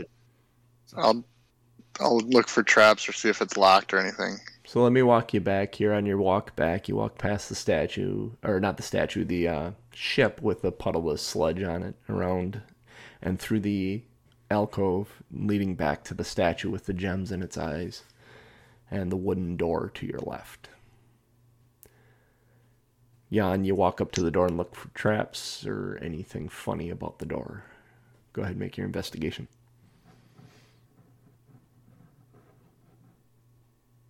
It's a 5. Yeah, nothing seems to be wrong with the door at all. You think it's perfectly normal and will open fine. The iron handle, you could just grab and turn if you wanted, it looks like, and it should swing open. Yeah, will do. And you grab the handle and turn, and it creaks open. And it's quiet. Nothing happens. All right, bring your torch over here. Yep. Walk over with the torch. Walking over with the torch, you bring it into view. Excuse me. On the far wall of this chamber, in the corners, it's a 15 by 15 chamber, and in the corners are 2 skeletons with spears and shields looking over a table in the middle of the wall. On the left-hand wall is a plaque hanging on the stone.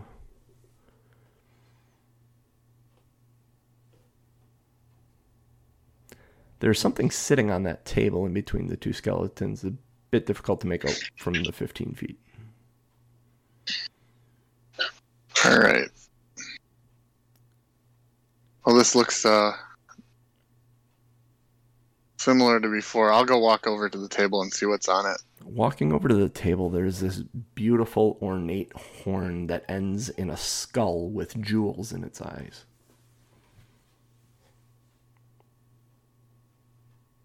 Do I see any pouches of money on the skeletons? Yeah, there is. 2d6 twice. Yeah, I will remove them from them. You do this before or after he touches the horn?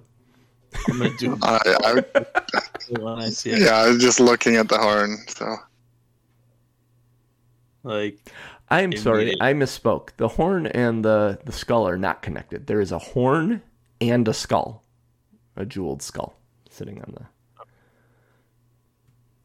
So 15. Right. 15 gold. Yeah, you find 15 gold in the 2 pouches. All right. Which one do you want first, the horn or the skull? Horn. All right, I'll grab the horn. It's a brass horn. If you know how to play a horn, you could put it up to your mouth and blow a note on it. I'm proficient in flute. You try and blow through it. You don't know how a horn works. So you kind of try and blow over the top of it like a flute. It doesn't do anything. All right. I'll stow that in the pack. If this is like what happened before, maybe you want to take position at the door, and I will put my hand on the skull, but not actually pick it up first. See if that does anything. Placing a hand on your skull, you suddenly feel tired, a little bit fuzzy. I'm a lot of bit fuzzy. I'm a furbolg. Your head feels fuzzy. Your eyesight, your vision.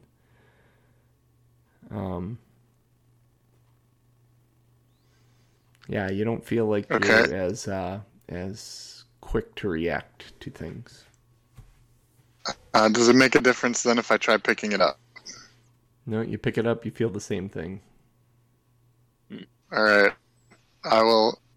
I'll start walking backwards, watching the skeletons the whole time. You have the skull in your hands? A skull in hands, yeah. Nothing happens. That fuzziness, you can't shake it. All right. I'm feeling a little woozy here. I'm gonna try to hand Snooker the skull. Snooker, do you accept the skull? I'm feeling weird. Snooker doesn't want it if you're feeling weird, so Snooker's like, I don't want it. What's wrong with you? Does it look valuable? Oh yeah, it's jeweled. It's encrusted in gems. You're guessing probably 250 or 250 gold bucks. Oh, okay. Suddenly we're in the U.S. Snooker would not want it then. So Snooker reaches out and grabs it from him, going, "Oh, that's probably worth a lot of money." Yeah. Do you touch it or do you open your backpack? I'll open my backpack, put it in. Okay. All right. Drop it in the backpack then. All right, you drop it in the backpack. You still feel a little fuzzy, but something shifted. Did it touch you at all, Snooker? Probably not. I'm assuming you were careful you didn't want to touch it. So you put it in the backpack and you put it on your back. All right. Slowly over the next minute or so, you start feeling fuzzy, Snooker. Great. All right. Am I feeling better, worse, or about the same? About the same. Not as bad as you were when you were holding it, but about the same once you let go of it. Okay. Head out the door back into the main room. Yeah, I mean, is there anything else to investigate in that room? There's the plaque on the wall. Oh, there was a plaque. Yeah. Did it say something? Oh, yeah. You didn't look at it. So before we do that, good idea from the chat. There's some skeletons in the room with us, right? Yeah. Do they have weapons on them? Some spears and shields. They're rusty and old, but... Can I take the spears away from them? Sure. Yeah. I would like to take them away from them. Yeah, you can take the spears and the shields all away. Where do you put them? I'm going to place them in the far corner Okay. of the room and then go read the plaque. All right. Smart. Inscribed in the slab in the room are a series of numbers, 3 groups of 3. 221, 004, and 001.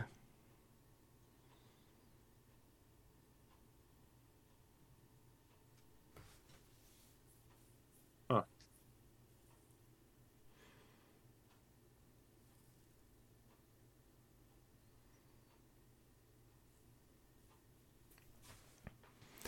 Below it are the words, "Knowledge of history leads to victory."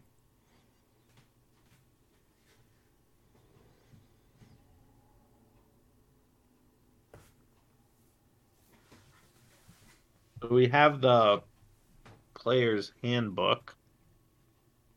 Can I open up the player's handbook? Sure can. Now, this is where it gets weird. I do open up my backpack, and I probably have to touch the skull to get to the leather. The fuzziness doesn't increase at all when you do. Okay. So, go to page... Is there 221 pages in it? Yeah, there's more than 221 pages. What's on page 221? Jeff, it looks like you're looking through the player's handbook. Yep. What's on page 221? It is a list of spells that start with the letter C, and their descriptions, starting with calm emotions through circle of power. There's 1, 2, 3, 4, 5, 6, 6 full spells and circle of power wraps to the next page.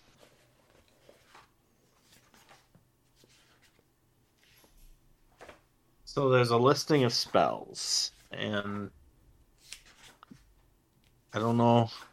Can we cast any of them?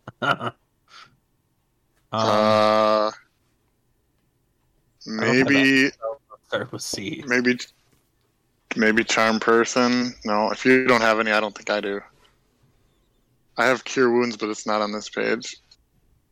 I have comprehend languages. I actually do. Not on this page. That's after circle. Got it. Yep, that makes sense. All right. Go to page 001 then. Or 004. Page 1 does not have... Page 1 is the inside cover, basically, that says Player's Handbook with a picture. And And page And page 4 is the preface by Mike Merles, May 2014. All right, so we yell out, Mike Merles! I will tell you this because you got this part right. It is page 221. Yeah, I'm thinking then if it's 221, 4, and 1, if I wrote that down correctly. Yep, 221, 4, and 1. So 4 could be the fourth word, the fourth line, or the fourth spell. And the 1 could be the first word of the line, the first, or I guess 4 could be the paragraph also. 1 would be the first, probably the first word in that line, or... So if I'm doing the math on it, the fourth spell is Chill Touch. And the first word in Chill Touch is chill, which we're in a room with skeletons in a crypt. That feels appropriate. Do you say anything? So, but you're looking at the book right now, right? So yeah, I'm just feeding you. The fourth line is the word range from Calm Emotions. Range 60 feet. The fourth paragraph would be under like Chain Lightning. I'm gonna just first word being you. I'm just gonna shout out confused like Chill Touch. What's special about that? Before you even get the word touch out of your mouth, you say chill, and there's a and you say touch, and the whole wall in front of the plaque pushes inward and slides to the left, revealing a tunnel, a 5-foot wide tunnel. 15 feet in from that tunnel is a pile of treasure. In this treasure, there is a ring with a seal on it worth 15 gold, a silvered cape worth 15 gold, an engraved sword worth 25 gold, a silk banner depicting a dragon worth 55 gold, 1d4 beads of force if you wanted to roll a d4, and then 2 potions.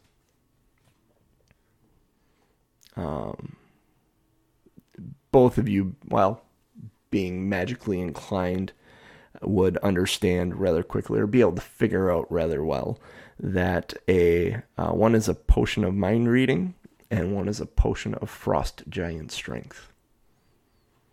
Ooh.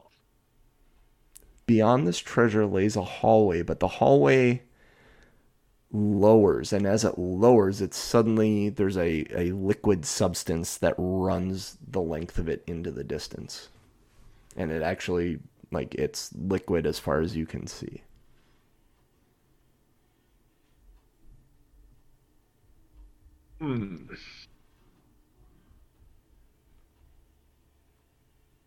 All right, so I'm going to activate Detect Magic. Did I think any of those items were magical? Ooh. Individually? The D4 is a 4 for Beads of Force. Nice. Yeah, those beads are magical. The potions are probably show up magical. You're detecting magic from the skull in your backpack. There's some form of magic on that skull in your backpack. Interesting. There is some sort of magical trigger down this hall where this liquid is. Oh. I'm going to point that out once we get done here. I want to go down that hallway. That magical trigger looks like a tripwire, just so you're aware. Ooh. Definitely don't want to do that then.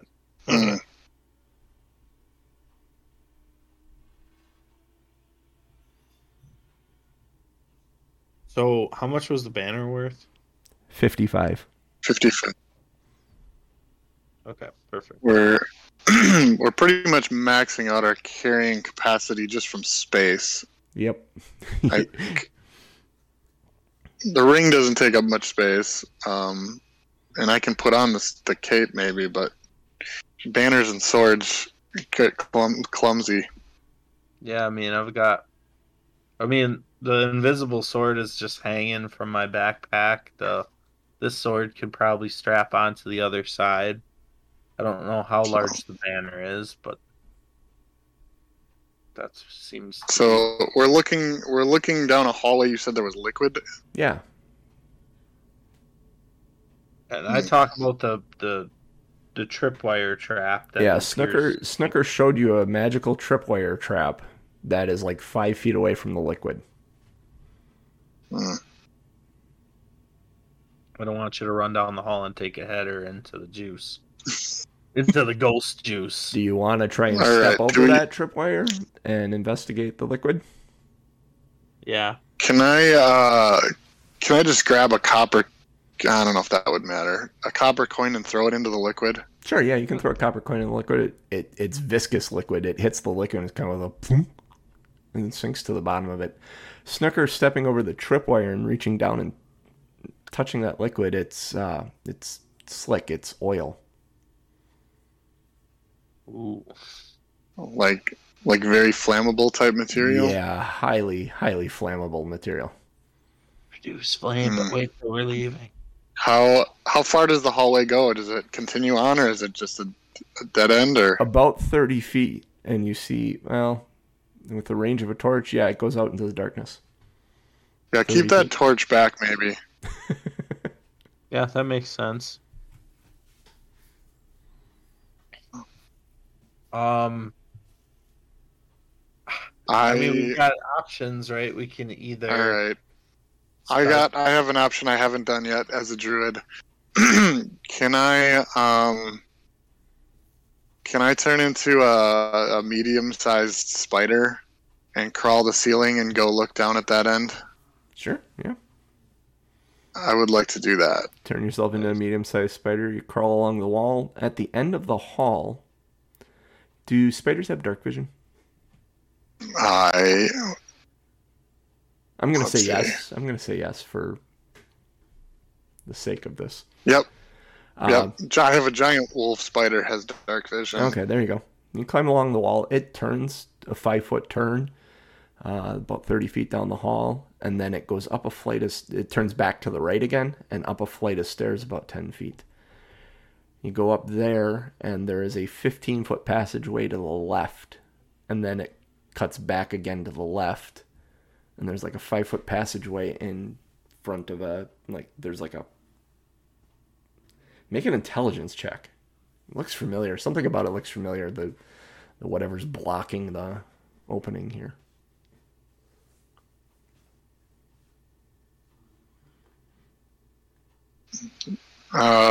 Looks like an 11. 11? 11. Looks like the back... Maybe it was the back of the throne? Like the material that the throne was made out of? Okay. And I actually have and I don't know if this works underground like that, but I chose Outlander, so I have a pretty good idea for maps and geography. After seeing that, would I be able to connect the dots that maybe that's where the path went, was around the outside and back? Yep, okay. Around the outside of the dungeon and around the back of the throne room. The other way to get in here was through the throne room. You guys just didn't find it. Okay. But coming that way, you'd have to deal with this oil trap. Okay. Yeah, I will then creep my way all the way back and pop out and tell them what I found. And that I don't think we need to go that way. Okay. All right. Great. Anything else you guys would like to do, or are you going to head home? On the way, you gotta grab those eye sockets. I know it's gonna. So you head back to the room, and you head back to the statue of Harold and the 2 gleaming gemstones in its eyes. Looking at them, you estimate they're worth about 40 gold points each. Who is going to try and pry these from the statue? No, I popped out so I could talk to you. I'll go ahead and pop the left eye out. Or attempt to. Pop the left eye out? Okay, you pop the left eye out. I need a Constitution saving throw from both of you as the statue belches gas into the room. Ew. Gross. We both should be somewhat okay with that, right? Uh-oh, that rolled 9. I caught it right in the face. 6. Gross. Like Dune style. What did you have, Snooker? 6. Oh, 22. 22? Okay. So, Snooker, you kind of shake this off, but it looks like Jan got the full brunt of it, and he kind of, his eyes glaze over, and he goes into this rage, and he comes at you. I need you guys to roll initiative. You are in a berserker's rage. You are attacking the first thing living in front of you. Let's go ahead and roll initiative. We'll see who goes first. You get to save at the end of each round. It's you first, Snicker. All right. I am going to use my second spell slot then, and I am going to do my mirror image again. Okay. Mirror image. Suddenly there's 4 Snuggers. All right, this will be fun. And then, and I'm gonna say, "Snap out of it." This is I'm your Snooky.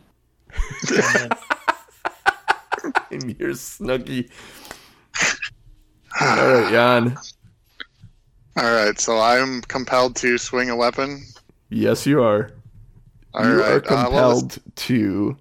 What is this? Berserker's Breath. On a failed save, target goes into a frenzy, trying everything he can to kill the nearest living being.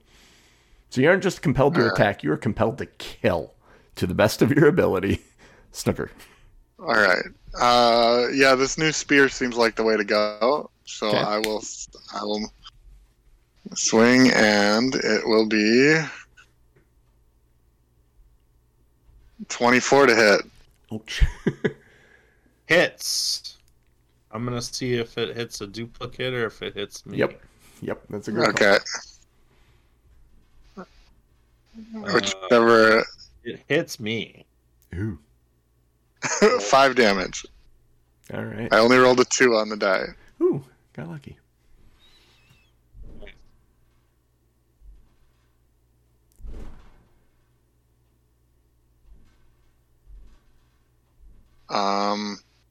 I mean,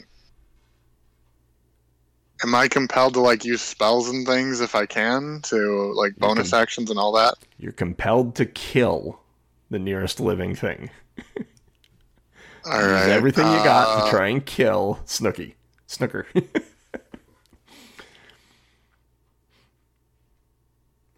All right, then I guess I'm gonna bonus action Starry. Oh no, I can't. I use my wild shapes. Okay, that's out. Okay, I'm actually done then. Let me read. I've never used. So I have Magic Stone, which turns pebbles into magic, but I think I have to do that and then throw them. I think I have to do it and then attack it, but. Yeah. So, I guess I don't have anything that would do anything this turn. Okay, roll a Constitution saving throw. Come on, big fuzzy dice. Nope, natural 1. Nat 1. Yep, you are still. Jan is still coming after you, Snooker. I'm going to call you Snooky for the rest of the day now. I can smell which one is the real you. Who? Awkward. All right, my turn? Yep. Mm-hmm. Jan, roll me a con save. Ooh. Yeah, now this one I'm going to... these lately. Watch him get the good roll now.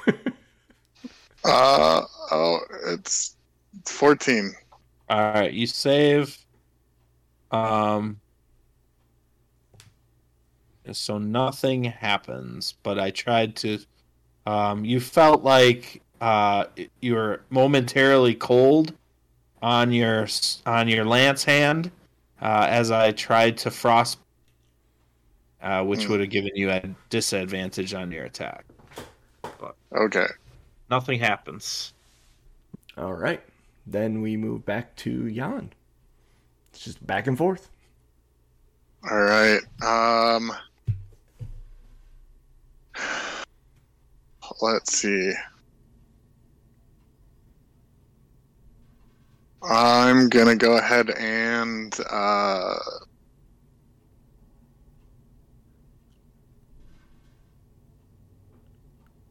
let's see. I guess Guiding Bolt. No, I'm gonna do Ice Knife because there's 4 of you. That makes the most sense. I'm gonna Yes, Ice it Knife. does. Yes, it does. That is good. Because even if you hit the wrong one, you will do at least the deflection damage to the right one. I wanted that to work, but I rolled a natural 1 on the Ice Knife, so 7 to hit. That missed. I thought it was the real one. It went right through. Yep. Okay, so that's my last first level spell. Okay. But And- the ice knife explodes. Does it explode either way? Yep. When it, whether it, hit or miss, it explodes. So hit the floor then. So, Dex saving throw. For each of the clones in you. Save. For me. Okay, so I don't know where the other dice went. Oh, maybe I only put 1. It's 2d6. Sorry, I only rolled 1. Did they all save, Ryan? One of them didn't. One of them But- did. Okay. They take any damage at all. Yeah. So, So, one more ghost goes away, or I rolled damage it. goes away. I rolled a 2 and a 1. So if they didn't succeed, it's 3 damage. Otherwise, nothing. Yep. So one of them took 3 damage and went away. Perfect. So you still Okay, have that's 2. my So there's Two left. that's my and turn. you. Con Oh, I saving got a throw. con save again. Yep. Come on, fuzzy dice. Yeah, no. Fuzzy Yeah. dice says 4 plus 2 is 6. Ouch. It's almost like you like this. He's smiling. All right, Snooker. All right. Same game plan. Frostbite. So give me a Con con saving save. throw. This will be the good one. Yep. Oh, it's behind the window. I can't see it. Nope, it's a natural 1. Nat 1. All right, cool. All right. That's for 3. Take 1 damage, and I targeted your wrist, so you have disadvantage on your weapon. All right. Anything else you'd like to do, Snooker? I'm not gonna. No, just All right. that's it. And we head back to... All right. I killed 1 of you. Now I just have to kill the other 3. I will cast Ice Knife at 2nd level.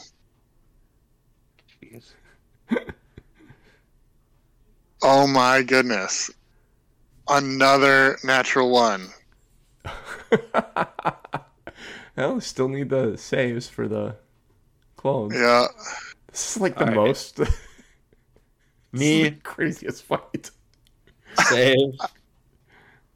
It's Clone 5 1. damage if they Clone- don't save. 15, Save is 14, so yeah. and then the last one is okay. The last one is 12. Good, So the I last killed one- another one. There you go. There you go. Con save from you, right. Jan. Frenzy's really got a hold of him. Oh, it was looking good and then went, it's an 8. Oh my god. Will the right. mirror images last long enough? The answer is likely. Go ahead. Snooker. I am out of spells. I'm out of spell slots. Well, you got so- that going for you. All right. And that I'm weapon gonna is at frostbite disadvantage again. now. There's not really anything else I aspire to do, so con save.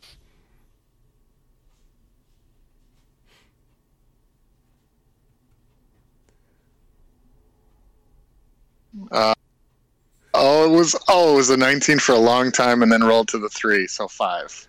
All right. Take all of 5 damage. You've made one con save this entire fight. I'm getting You've rolled pissed like off. 6 of them. Now I frostbite your elbow. and it hurts a little bit more. All right. And I say, wake the fuck up before I stab ya. All right. Oh, I found a bonus action.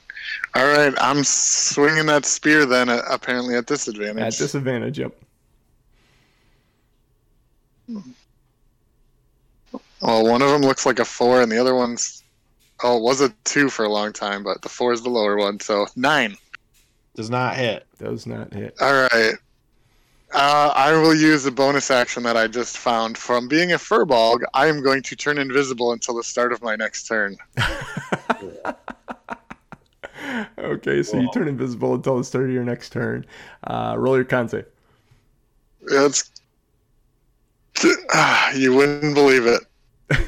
Natural 1. Probably wouldn't believe it. All right. Snooky, your furbolg friend went invisible on you. You have no idea where he is. Did you move? No, I expected that Snooker would expect me to move, so I didn't move. Okay. I am going to unarmed strike, I guess, see if I can find him. So you're going to flail your hand wildly in the space he last was? Let's do that. Yep. Make an unarmed strike at disadvantage because he's invisible. Oh, okay. Well, 10 is lower enough already. Yeah. No. And then, Nope. 8. So. Do you say anything? Do anything else? Yeah, I mean, I'm gonna swing out my dagger. Okay. And see if I can pierce him. Yep. Find some blood or something. 22 to hit. Was that at disadvantage? No. Because I'm invisible. Yeah, they'd both be at disadvantage because he's invisible. That's a good point. 11. 11 does not hit. So right. I'm just swinging like an idiot. All right. Jan. Start of my turn, I reappear coming at you with the spear from the exact same place I was before. Not at disadvantage this time, right? That goes away Not after one attack. Yeah.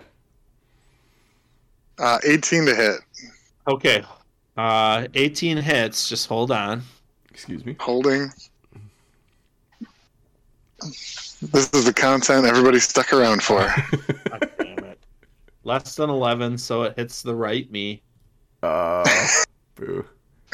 Alright, here you go. It's only a 2 plus 3 is 5. And I'm pretty much out of check boxes at this point. All right. So that's the end of my turn. Come on. You gotta pass one of these. The 1 was on top for a while, but it hit over to the 13 plus 2 is 15. You shake out of it. Come to, you wonder, drawing blood on your friend, you suddenly wonder why am I attacking Snooky? It's my Snooky. Why am I bleeding my Snooky? Snooky's turn? Snooky's turn.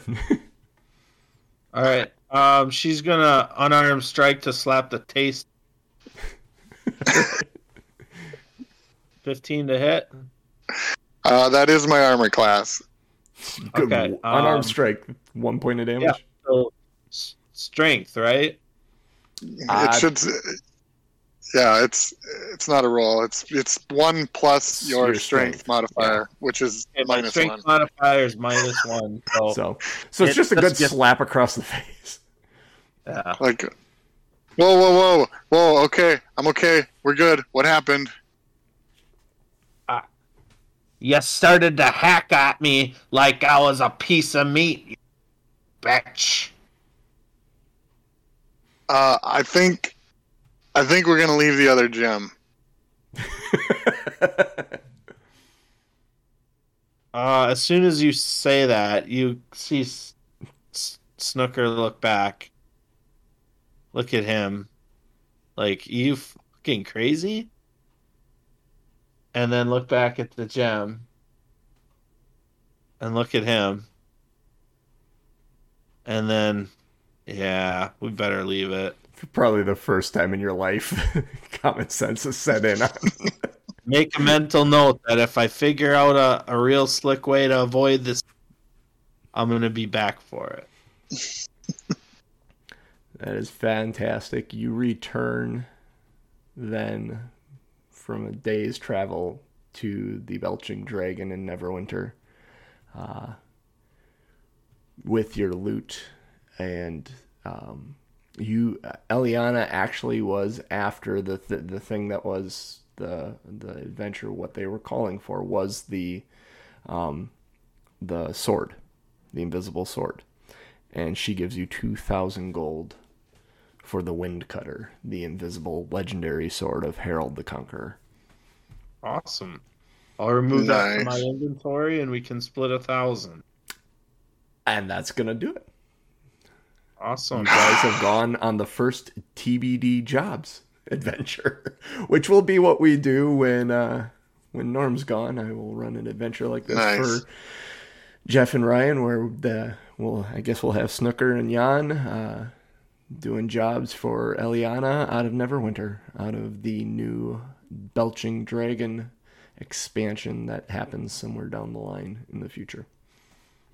Awesome. Of course, fully financed by Omen Drawn of Acquisitions Incorporated, and he does take a percentage of everything that is brought in. So, hey, but we got our own franchise, right? Yeah. Let's see, how the hell does Norm get us out of these things? Thanks for joining us here on Two Nerds One Quest Extended Edition this morning. Something about Twitter, something about Patreon. If you go to our Discord, which I don't know what it is. bit.ly/ Our Fun Discord. Our Fun Discord, yes. That is I think that's what it is.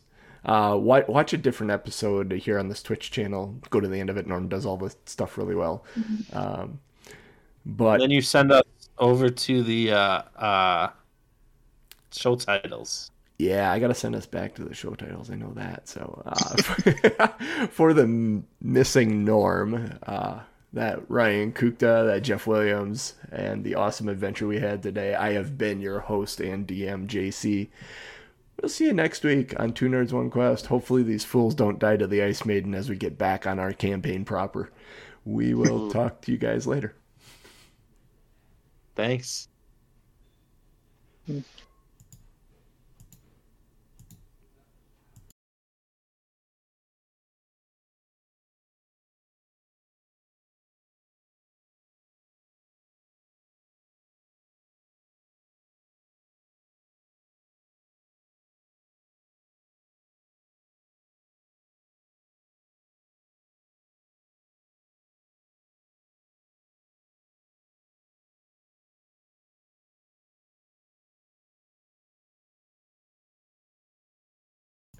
All right, everybody.